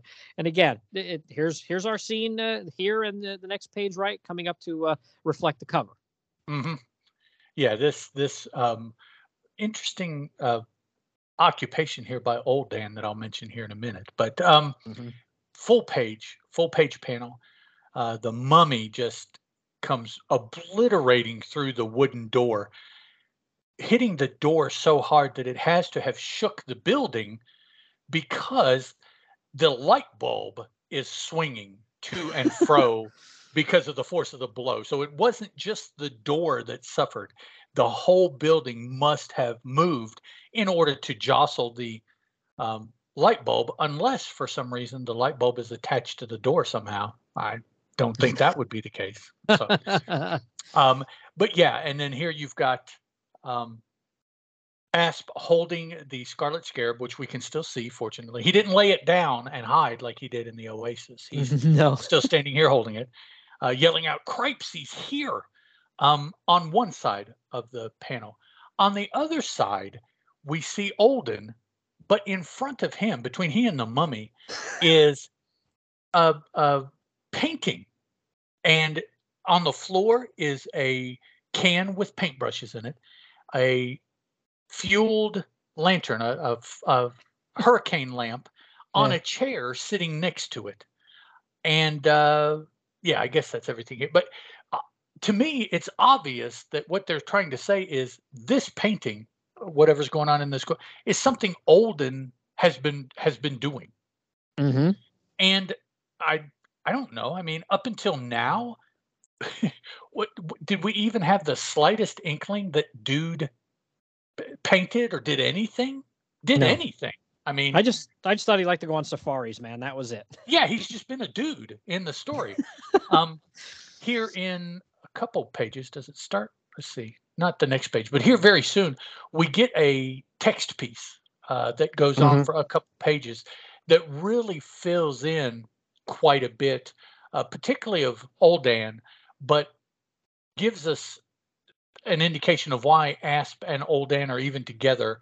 Not like heavy detailed, but kind of a oh, that's why kind of Mhm. explanation for why they're together. And then in the bottom, probably third of this panel, we have the start of the narration, Mhm. which again, in this panel, I don't necessarily think that any narration is necessary. I mean, I have a pretty good idea of what's going on, and obviously I know what occurred up to this point. Yeah. And if you're going to narrate and tell me something that's going to happen, say starting the next page, or don't just let this page be itself. Now, I do understand that they must have known that this narration was going to go because a Mhm. lot of this bottom, I don't know, 20% of the panel doesn't really have a whole lot of explanation for anything that's going on other than the slats of the floor. So you Yeah. can see it's a wooden floor. So there's a large empty or negative, I guess they would call it, space here, which they Right. must have been told because leave room for a narration here, which must have been what they did. But it's just it's another panel in the story that it's like, no, you don't really have to say anything because the artwork is giving you completely what the story is for this page. Yeah. So on this page, there was just a couple of things I wanted to point out. So you pointed out everything going on in this page, but it looks like they have a bottle of Jack and a shot glass over on the dresser there. Yeah, you're right. I see that. Yeah. And then two, I thought to myself, they have tables in here, places to put a lamp. Why is it on the guy's chair? Like, I, I don't know. I don't know. That's a little kooky there. And then I did think maybe just a tiny little possibility here. Maybe the bulb is going back and forth because maybe that piece of the door might have hit it. I don't know. oh, I just could thought, be. yeah, Okay. because he smashes the piece of the door with the knob on it, and it looks like it's heading in that direction, or did hit it maybe. So I'm like, oh, maybe that was it. I don't know. Could be. Yeah, you're right. Could be. I didn't think of that. But yeah, the way it's drawn, it's like, okay, maybe the door hit it. And so then what it's telling you is that the pieces of the door flew into the room. Yeah, rather that than one's just about to hit. crashing through the door. Yeah, yeah. Hit Safari guy there. He's gonna get knocked out by it if he doesn't move. But But yeah, I do go like ahead. that caption box that says, "For you would have to fail to take into account that the mummy needs no sleep, no food, and could spend every single hour of the day and night searching for his salvation." So we don't know how much time has taken place since last issue and this issue, because the guy, Asp was like, "Oh, this city's so huge, he'll never find us." But if it's been a bit of length of time, and again, they stop to eat, they stop to sleep, and this and that, where he doesn't, he'd eventually probably find them, right? Right, yeah, he'll catch up because they're taking breaks, but he's not. Yeah. So, okay, when we get to this next scene here, Safari guy, Asp, stand back. And he takes his lamp, which didn't look like it was lit on the previous page, but it No. is now. And he chucks it at our buddy, the mummy, and it catches him on fire. And he actually screams and he starts running around in a panic. And it looks like he runs into a wall or runs through the wall of their like little hotel room or whatever you want to say here, hacienda, whatever, and falls face first into the street, into like some puddles, and that puts him, out, puts the fire out. But I will say this: when you look at that page and everything we've seen previously, when I first saw these next couple of pages with these giant text boxes, I thought, why did Tony Isabella do this? Was he just trying to indulge himself a bit with what he wanted to write and the panels weren't enough? But then I'm thinking to myself, I think possibly maybe Val Merrick was running late with the artwork. Okay. Because when you look at page 7 and it shows the Asp there and what's going on, there is like, it looks like a rush job, like it's not totally finished. You know what I mean? Like, especially Yes. compared to the earlier pages. And I thought maybe they said to him, hey, he's not going to be able to finish in time. And that's why there are some, huge text boxes that have just like, these like 1, 2, 3, 4, 5 paragraphs of text in it. That's what I thought must have happened. Maybe I guess he was running late because that looks very not detailed, like at all. Right, and that would also explain why suddenly for what is that? That's about 80% of that page and probably 75, 80% of the next page is just text with just spot illustrations. The very next page after the mummy goes face planting, the first panel on the left, Asp is barely rendered in that. Yep. So maybe that's what's going on, is that they didn't leave Merrick enough time, or he didn't have enough time. The art seems to be getting a little bit more open or a little bit more sketchy rather than finished. And then bam, for 2 whole pages just about is text. So all of that would make you think, well, something was going on with the art, and maybe it turned out at this point it was a time issue. Yeah, and maybe it didn't bad on me. I should have looked it up. Like, for all I know, maybe over these couple of months here, maybe Merrick did 2 or 3 other books too, which is asking a lot. So, or maybe he's just one of those artists too. Again, like, to harken back to the cover artist Frank Brunner, I know that's pretty much why he got out of comics, because he couldn't keep up with the pace, because he was so detailed in his work. He could not keep up with the monthly rigors of a book. Like when Doctor Strange went from every other month to every month, he really faded off the book very quickly because he could not keep up with that schedule with how he draws. So maybe that's the case. Could be the case here as well. Could be, yeah. We know, Merrick's been at it for a little while now, so something must be going on, because, and by at it I mean just doing art. Something is going on, because you can see that it's starting the past couple pages and the next several pages to not look as much like Merrick's art as, say, the issue before this did. Yeah, it almost looks like it's just, penciled and very, very quickly inked. Yeah. If even in some places, if inked at all, just colored. Again, like this panel here where Asp is going back through the door that Encantu just broke into, you can barely discern him from the wall and from the door. Yep. Yeah. And like you're saying, that page too, page 6 and page 7. Page 6, it ends with the Asp saying, "Oldan, I got a better look this time. This guy is for real." And like I said, here we go. I don't know if Kupperberg, maybe he was in a hurry too to get this out, but OLDDAN. The very next page, very first panel, OLDDEN. I'm like, Yeah. wait a minute, what's this guy's name? Yeah, we don't know at this point. Yeah, but he says, I never argue with experience, Olden. Let's go. And he says, but my paints, my canvases. Yeah, he's really like, you can tell he is rendered well enough there to tell he's distraught about this. And the Asp says, look, after we sell the Scarab, we'll sneak back. If the coast is clear, we'll get them. If not, we'll buy a whole new set. Good stuff, not like the dime store crap you've been using. This caper is going to set us up for life, just like I promised you. You're going to get your chance to be great. And then that's when we see this, he's basically like two panels, whatever you want to call it. That's not, rendered very, very well as far as, detail. And then this, the huge, like 5-paragraph text piece here, right? Mm-hmm. Yeah. You're right. That is very sketchy art. And by sketchy, I don't mean like iffy or questionable. I mean like just the barest of idea put down with pencil, and then something. Either it gets inked over or it gets colored to show the definition, or a combination of both. But yeah, sketchy in the, well, how about this idea? And they're like, okay, yeah, we'll take it. And they ran with it again, which would show that perhaps there were some time issues going on. And the text piece starts out saying, a chance to be great. And that's how that last caption, or not caption box, word balloon ended there. And it kind of goes into the background on these two guys, and it says the Asp's fixation extended beyond the usual fixation of making it big. He, of course, wanted to be great himself. He placed just as much, if not more, emphasis on seeing that Olden was likewise elevated to those stellar ranks.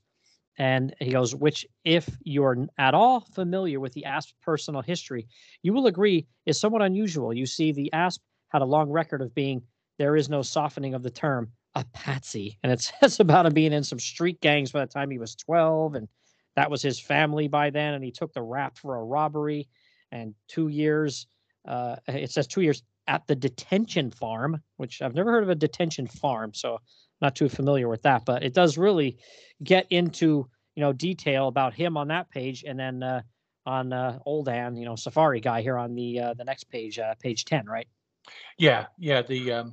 The next page, and they kind of divided it up. The first page was Asp, and the second page was more Oldan and what he is. But here we do see kind of an explanation for the fact that he is painting, perhaps. He is described as being multifaceted, and some of the illicit things that he has gotten up to kind of show him, as they describe him, as being a gentleman's thief. So he was kind of more the prim and proper, like, turn of the century kind of bad guy, as opposed to any hardened gun carrying kind of person that would have been around here in the 70s when we're seeing this. And presumably that is when it's going on as well, because we have that Israeli-Egyptian conflict.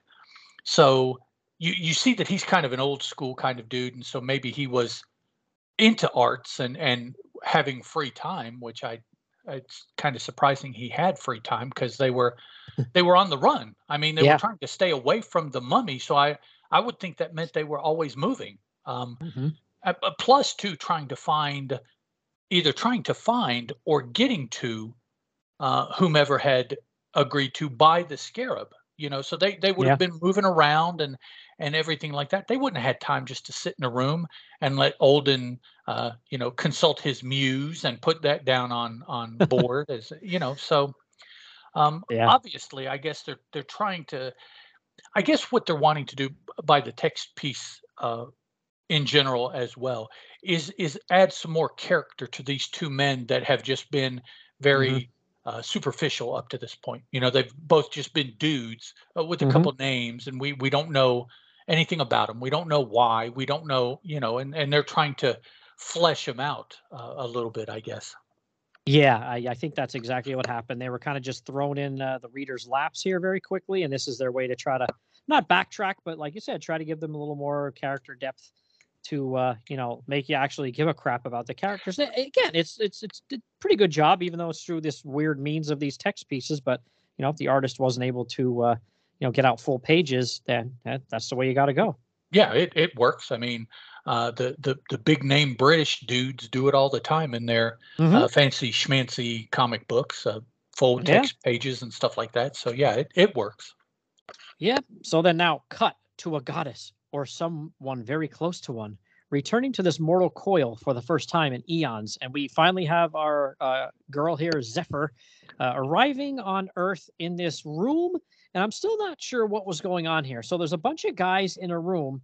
And like you said, I think these are like, a bunch of Muslim guys, because they say Allah be praised when she shows up wearing very little. Like her outfit, the buttons and the straps are working overtime here. Oh yeah.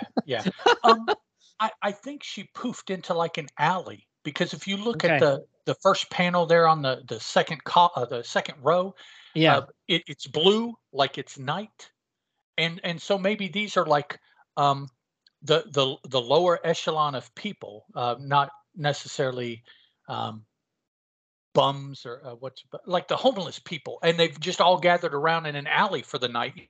This is where they chill, and she just poofs into the middle of them. Yeah, one of them says, Allah has sent a messenger to us. And the other guy says, aid us, O divine spirit, save us from this poverty we suffer. And then a third guy says, give us the wealth to live as men again. And she pauses, and it says, some things have not changed, she thinks, since the days of when she was a serving wench. And although her part in obtaining the arcane knowledge that transformed four mortals into the elementals raised her from that lowly station, the memories of poverty have never quite left her. So she can relate to these guys. And it says she calls up her winds of change and sets these shackled men free. And it's a small panel. It's not very detailed, but you can see all these men kind of bowing at her. She has her arms out and something's going on.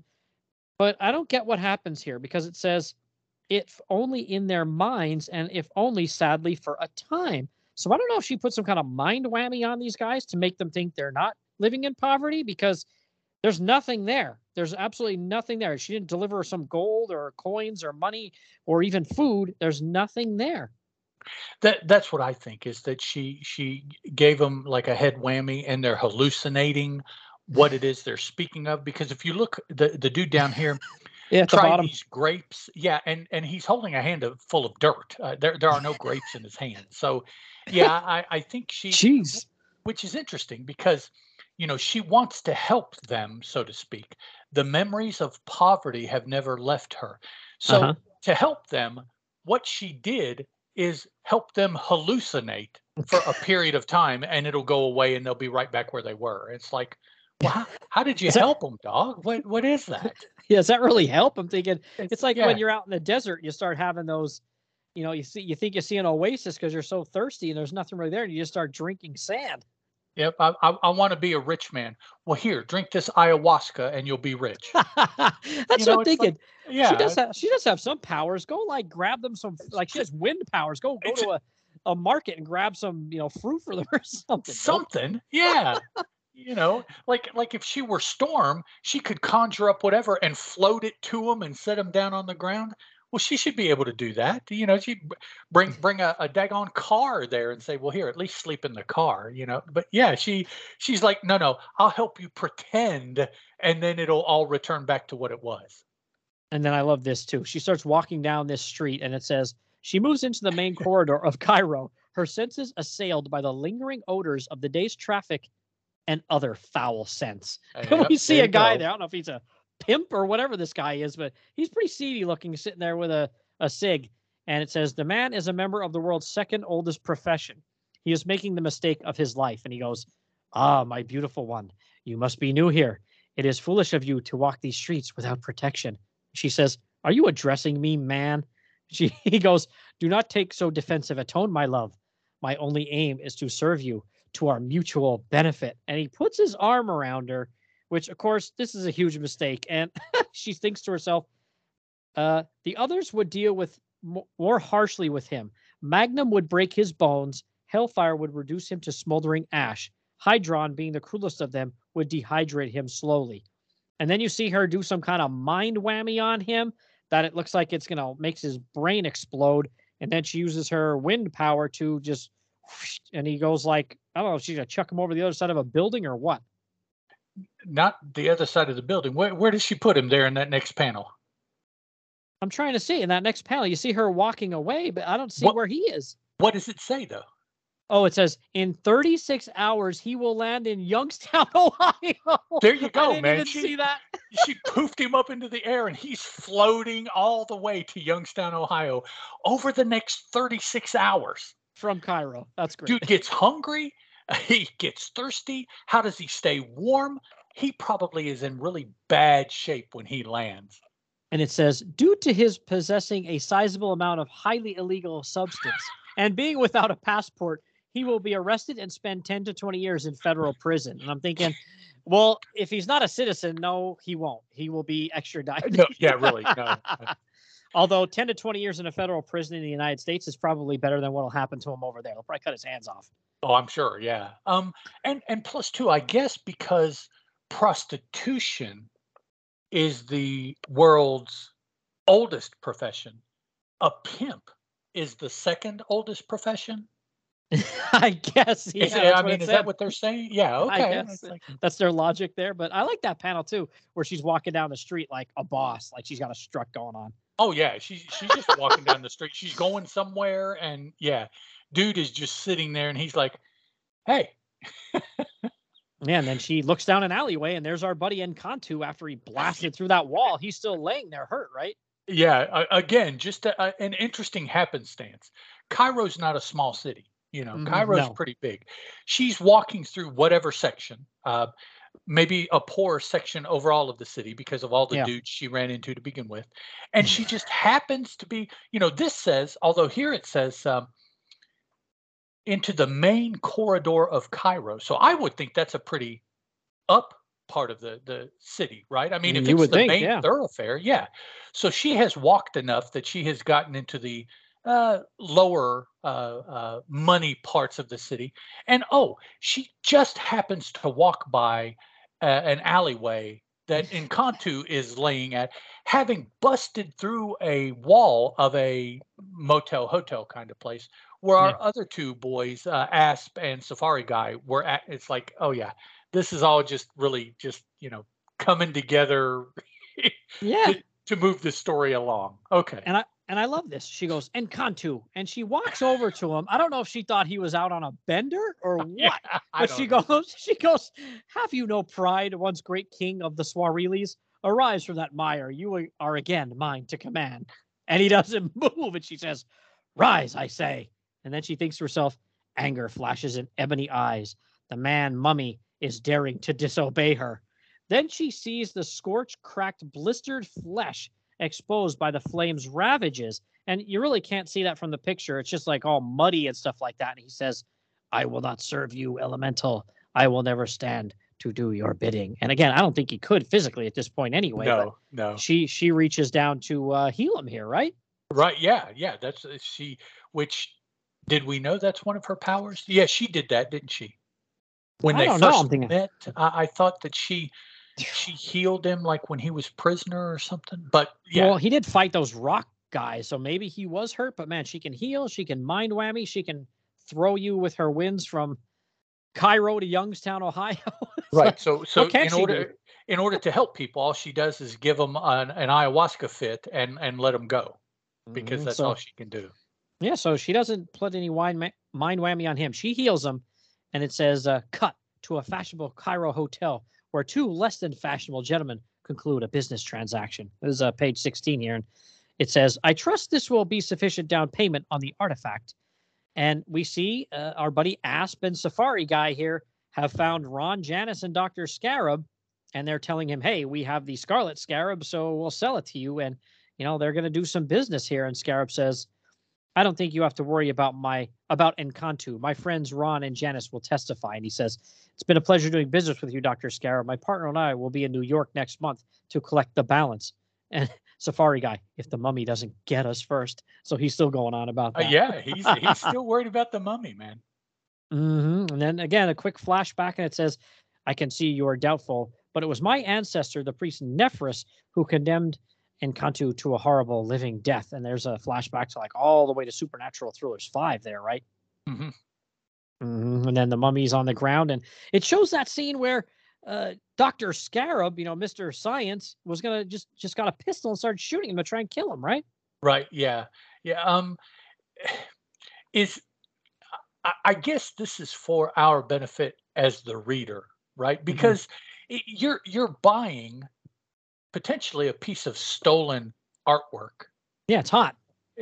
You're still in the country that it comes from. So you're doing some illicit dealings here, but you're going to take the time to explain some portion of your life story to these two ne'er-do-wells who had this artifact illegally that you're buying illegally off of them. Mm-hmm. Yeah, I was like, okay. Yeah, and Dr. Scarab even explains to the Asp here how there's a link between him and the mummy, and the guy's like, a link? Okay, pal. And he'll find me again, I'm sure of it. And one other thing, I felt his mind, his soul. He's not evil. And, he kind of goes on and talks about it a little bit. And the Asp and Safari guy are like, yeah, well, that's a nice story, pal, but we're out of here. So they go back to their crazy apartment or motel or whatever here, and the door is still smashed in. And they walk through the hole in the door, and our buddy Zephyr's here, right? Yeah, apparently after healing Encantu, they just went, I guess, back through the hole in the wall, and they're just waiting for him there in the room. It's like, well, whatever else has happened, the people I'm looking for will come back here. I know it. Mm-hmm. I love the Asps when they walk through the hole in the door, his dialogue. No sign of the mama. Old Dan, have you been holding out on me? When he sees Zephyr. Yeah. Oh, that is so good. Yep. I do not come to exchange innuendos, man. I desire only the scarab. And he goes, give it to me. And he says, hell, why'd you have to bring business into what could have been a beautiful relationship? No way, baby. Unless, of course, you'd care to make me an offer. And he says, my offer is this, man. Give me the gem. And I like that panel where the two of them are standing there and you see the mummy's hand creeping out. Yeah, you see him start to, something looks like he's going to like smack him on the back of the head or something like that. And she says, give me, the scarab or your friend dies. And, oh, Dan, oh, cripes. And again, cripes with the K. Call off the mummy, baby. I'll do whatever you want. So now they're kind of unwilling partners here for the rest of the book, right? Yeah, I don't know. I wish they would just go to like drawing pictures, because the dialogue on that page was kind of difficult. It's yeah. First of all, everybody she refers to is man, not an adjective man, like an old man or anything. Just like man. And hey, man. Yeah, I'm just like, that just feels weird. And then the Asp, it's like that dialogue is like, no, don't dialogue anymore. Just draw the pictures, action, and stuff like that. That's dialogue is not good. Yeah, and I'm a little hazy about what's going on here, because I think to myself, I thought he still had the scarab, because I thought he said that was only a down payment and I want the rest of the money. So then why did they need to go to Dr. Scarab's room? I don't get this. Well, I guess they must have, when they took receipt of however much money, they must have given him the scarab, oddly enough, with the understanding that you can go home and we'll follow you home and get the rest of the money. Yeah, which is so dumb. Why would you say to somebody, hey, I'll give you this for 10 grand, and they give you 5 and you say, okay, you can have it now, just give me the rest later. What? No, you're going to take the 5 and the scarab both, and you're going to be like, okay, now where can you come up with the rest? When you give me the rest, I'll give you the scarab. That's normally how that works, No wonder the Asp and Safari guy are broke all the time. This is why. Really. They're bad businessmen. They don't do it very often, apparently. They haven't learned yet.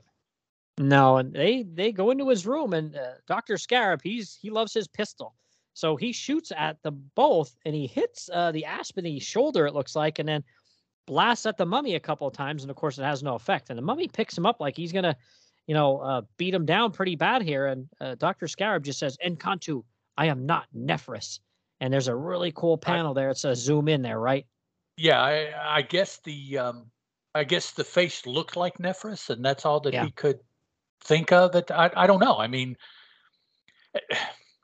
there are times in the story that I think there are some leaps that maybe were solidified in a writer's mind, whichever of the plotters were responsible for different parts. But as far as what has been put on paper, it's not as clear as it was in their head, Hmm. having gone Yeah. through everything in their head, because there are here is an instance. It's like, well, he picks him up and he's going to squash him because he just shot at him. So he proved an enemy of Encantu. So the mummy is going to squash him because of that. Across the room, before, in order to elicit the attack, there's no way that the mummy thought that that looked like Nephris, and that's why he was attacking him to begin with. Well, I In mean, my mind, anyways. So all the way back to issue 5 when he first awoke and he was like confused and didn't know where he was at and all that stuff. He did think Scarab was Nephris because he's a descendant of him and supposedly does look like him, which okay, I have no problem with that. But between that issue and now, he is not like in pain and confused, and he knows where he is, what he knows it's way later, like thousands of years later. He has a lot of wherewithal now that he didn't in issue 5. So why would he still think he's Nephris? That doesn't make sense.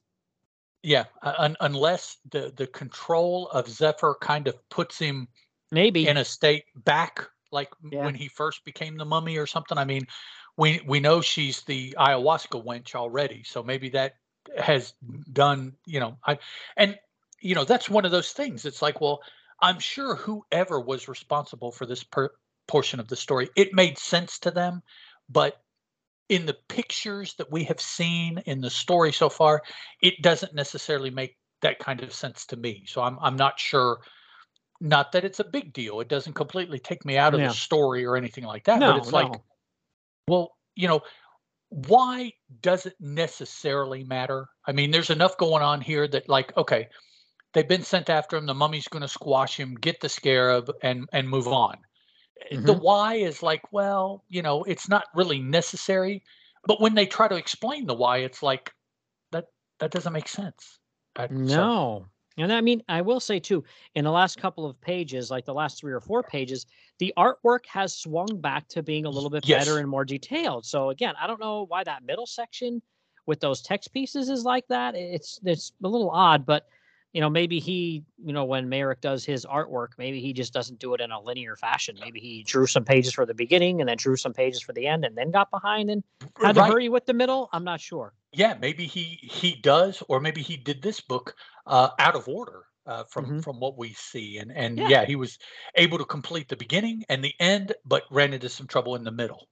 Yeah, that's totally, totally possible. But yeah, because again, the mummy looks really good on page 23 there, lifting up Scarab. And Oh yeah, yeah. I mean, Scarab's foot and ankle, maybe not the greatest, but that really looks pretty cool. And there's detail on, Dr. Scarab's face when he's got him by the Hmm. shirt there, and a zoom in on the mummy again with that left eye, red eye, kind of like, just blazing like, oh man, that looks really neat.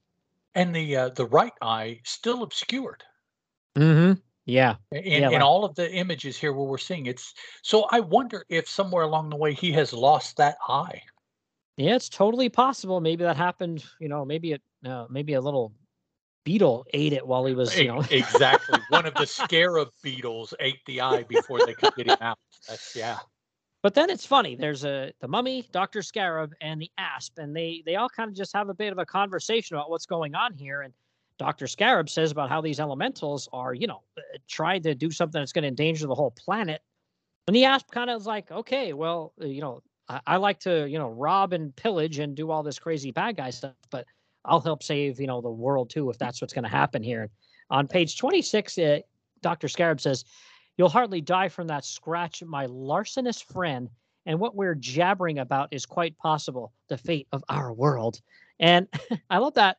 First of all, the panel layout on that page is off the chain. It's really, really good. But I love the very first triangular shaped panel there. It almost looks like the mummy's breakdancing. Yeah, okay, I could see that. Almost He like needs a he's piece of cardboard there to start right, flipping almost around. like he's spinning on his hand there or something. Yeah, okay. I see that. But what about the rest of that page? That's a neat page. Yeah, like you said, it's what is this? This is about 20%. So maybe about the other 80% of the page is divided up into if you took the whole page, the rest of the page in one panel, 80%, and then you did you diagonally divided that up to where of that 80%, let's say, 15% was in the triangle on the left. You drew Mhm. a line, and then you drew 5 or 6 inches across in the middle, and then you drew another diagonal line, and then you filled that bottom triangle, each of those slashed panels, a different picture, a different panel, and Mhm. that's what they have done here. Um, to me, it feels like, and I don't know if it's this could be in hindsight because of how they used the panels, but Mhm. I do definitely get that sense of time. um, and I don't know if it's because of the shape of the panels or because of what they said or did in the panels or anything like that, or I'm not anything like that, but one of those two cases. But that's what we're doing is we're getting a rehash of some things that have gone on in the past, and they're using this diagonal panel to, I don't know, add interest to the images, I guess, because it's Mhm. like it's the third or fourth time that we've seen this aspect of the story. So we as the reader who have read all of the issues kind of know it. So I guess Yeah. to placate us to make it more interesting while we're catching up brand new readers with the story, they use this diagonal element, which was um, really different. I don't know that we've really seen them go diagonal up until this point with any of the panels. Yeah, this one's really great, and I love the very bottom panel where it's basically recapping it, showing the scene of the mummy versus the living pharaoh, and I love how the living pharaoh's head and headdress kind of go up to the point of the panel there, and there's actually a little bit of dialogue on his headdress there. Mhm. In That's in neat. the color, yeah, yeah. Yeah, yeah, with the green background, and there's a little bit in the bottom left-hand corner as well, and then a little caption box there by Len, letting us know what issues you can find out all this happened in, right? Right. Yeah. Yeah. Hmm. Very, just very visually different, and so very interesting using those diagonals like that, and the way within each of the diagonals the art and the narration was used. Hmm. And then the next page, we get the three of them deciding, well, we're gonna team up here. We're gonna have a Marvel team up here, basically, and we're going to see if the elemental Zephyr will be on our team as well and help us defeat these other elementals. And then we get the final page there, right, where it's like next issue, the origin of the elementals. That's a pretty wild page.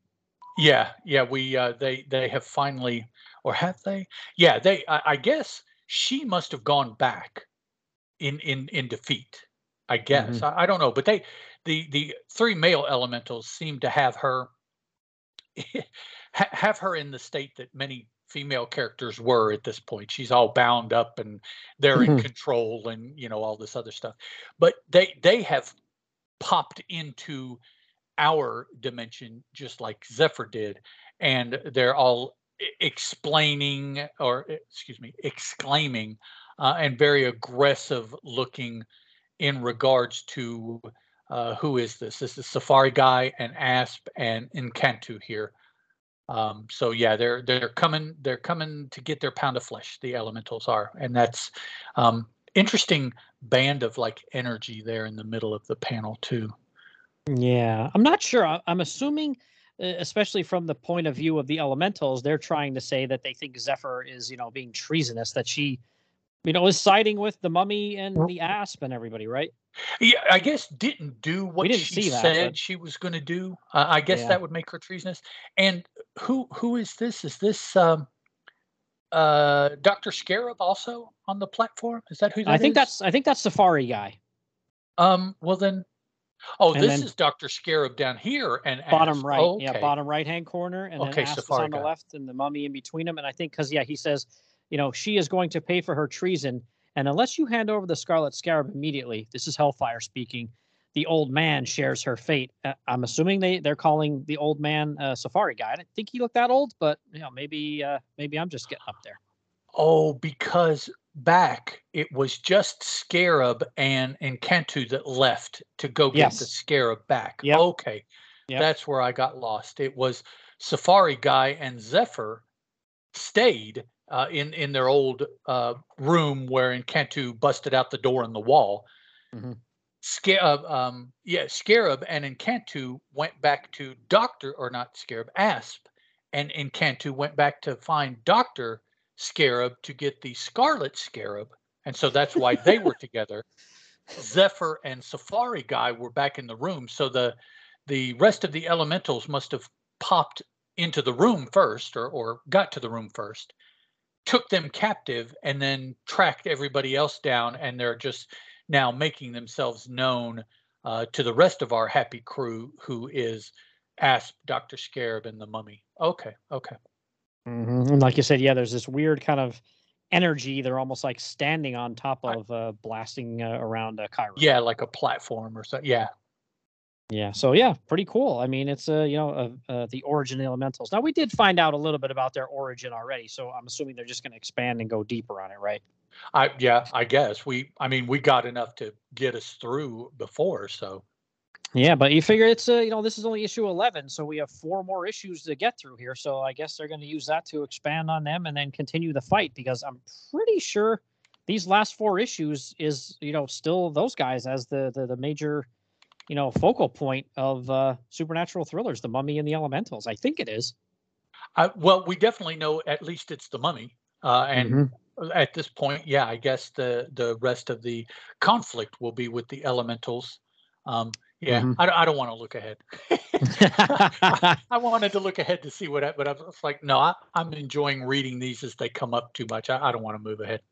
And then there was a little 2-pager here by one of my favorite horror artists of all time, Tom Sutton. Sometimes in books, I think he did this in a couple of Marvel books, and I think, if I'm remembering correctly, he did a couple for, I want to say Warren, but I could be wrong, where it's like kind of a horror setting, but like a little humorous story. And it's a little 2-pager that's kind of funny, just kind of along the same lines of the backup, the Golden Age backup that was in the previous one, where it's just a couple of page story with a humorous or ironic, ending or tone to it. So that was always cool. I love seeing his work. Love Tom Sutton.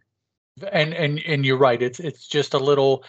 We've got a little bit more room. What can we do? Well, here, do you have anything, Tom? Yeah, I've got this. Here, go ahead and put that in there. And it's just a quick little hit of very nice line work. Again, some of these panels would be just absolutely spectacular if they were just black and white, but the coloring I thought was pretty good too. Funny, ironic. I guess ironic really more than funny, but we all laugh at irony too. So. Yep, absolutely. So, So what do you think overall? 2 thumbs up here for these 2 issues, right? A lot of fun. Yeah, a whole lot of fun. And I particularly like the fact that they don't have the same feeling to me as most everything else in Marvel at the time. So if you don't want that kind of stuff, the superhero feel, these books are allowing you to still give Marvel your money, if that's what you want to do, but get a completely different style, both of artwork and particularly of storytelling, and something that those people can enjoy if they don't want to read about Cap and the Avengers and the X-Men. So I really enjoy that it's showing a breadth of what Marvel is putting out at the time. Yeah, now that I'm looking at the information on the issue, this crazy little 2-story horror thing by Tom Sutton, it was originally in Tower of Shadows 6 from July 1970. So basically, they just took a reprint. Right. Not surprising. Still, those books, they were a really good relief at the time. This was a time when Marvel was kind of transitioning. 1970. They were into their superheroes a little bit, but they were still trying to hold on to those things that got them through before Fantastic Four. So they were still trying to hold on to Western and horror, A lot of the romance had kind of tapered out by this point, but the Western and the horror and other elements, sci-fi, police procedurals and things like that, they're still trying to hold on to with those Tower of this and Monster of that and Tales and Suspense and all these other things. So we're seeing the superhero starting with Fantastic Four start to push all of that other stuff out. If you're watching all of what Marvel is putting out, you can see that happening in the offering. Yep. Totally agree with you there. So, all right. Well, that's going to be it for this one. But yes, stay tuned. We're going to hit up 2 more issues and then 2 more after that to wrap up Supernatural Thrillers. And then, we'll get our heads together and who knows what we'll cover after that. Maybe we'll dive into something else that'll, take us down a road where we see something really cool that we hadn't seen in a long time or something brand new to us, right? Yep. Sounds like some good stuff. Awesome. So, all right, Ed, if anybody's looking for you out there, I know at Teal Productions on Twitter, right? And then you have some other shows as well. Yeah, at Teal Productions, actually both on Twitter and if you are still a Facebook person, Teal Productions has a page on Facebook where everything is posted there too. So you can find it either one of those places. Those are mainly the only 2 places I go. I know there's like 1.5 million other social media outlets, but I don't really mess with them. So those are the 2 main places. And yeah, Billy, as far as other shows, just about everything except one show that I do talks about comics. So if you like comics, I talk about Ronin Rabbit on one show. I talk about Thor. I talk about what else? Actually, it's not active right now, but there's a show where I talked about Green Arrow for a while. It was about 40 episodes long.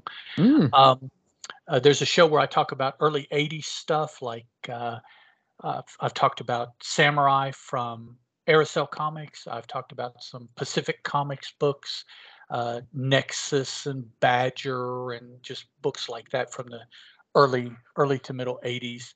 And on Twitter, if you follow me on Twitter, I'm liable to talk just about anything or get into people's conversations about just about anything. So most of my podcasting and social media is about comic books. Yeah, and I'll definitely give a shout out to your Dr. Fate podcast, Lords of Order. That's a good one too. And then you're co-host of the Superman Super Show with Steven, going through Golden Age Superman, right? Yes. As a matter of fact, actually, we're recording some more episodes this coming week as Billy and I are recording this. So looking forward to that. Moving through the action appearances and then the Superman titled appearances, and I think here before too long should come up World's Finest is what it got to be called. But the very first issue was called World's Best. Issue 1 was World's Best Comics. So here before too long we should start getting into the Superman stories that are in those as well. Early on when they first came out, that was an anthology book, just like Action and Adventure and some of the others. Down the road it kind of focused in on one concept, but that first bunch of those books will be anthology books, and we'll be talking about just the Superman strip out of those books like we have out of Action Comics up to this point.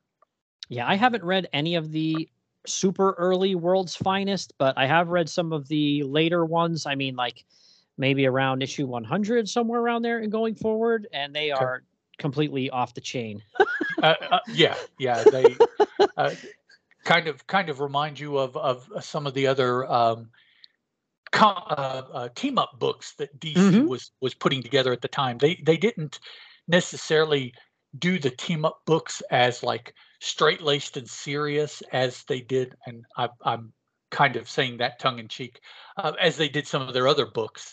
They kind of did whatever they thought would sell the book in a lot of those team up books. So you get funky team ups and you get people acting funky when they team up. And it's a lot of just whatever period, whether it's Golden Age or Silver Age, comic booky fun is what those team up books, particularly from DC, really have a lot of.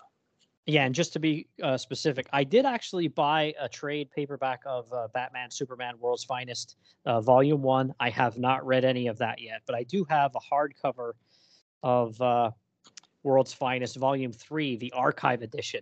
And that's the one I've read where there's like a Superman that's like a Neanderthal Superman and stuff. It's just right. Yeah, just yeah, they're crazy. I love just real weird stuff happening. Yeah. Oh yeah, they're ridiculous. And again, of course, once you got into a little bit later of the numbering, my boy Zany Bob Haney wrote some. Yeah, boy, he jumps in there with his own brand of weirdness. Yeah, absolutely. So, all right, man. Well, yeah, that's going to wrap things up here for this one. I want to thank you for being on again. I had a blast as usual, and then we'll look forward to doing more in the future, right? Yes, sir, Billy. Thanks for recording with me. I enjoyed it as well. All right, yeah. Thanks for being on again, and I'll be back in a minute to wrap things up. Well, John, I'm going to bed. I think you should, too. We'll do some more in the morning. Yes, of course. You must be tired. I'm sorry. Good night. Good night.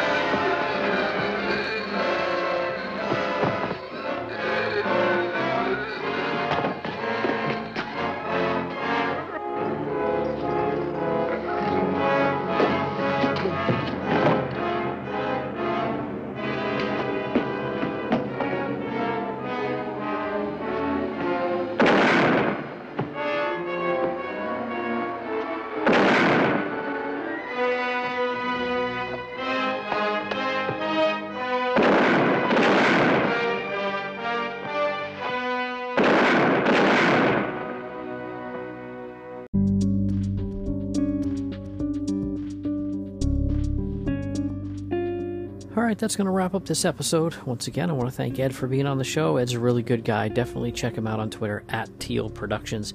He has a lot of really good shows going on, whether he's the host or the co-host.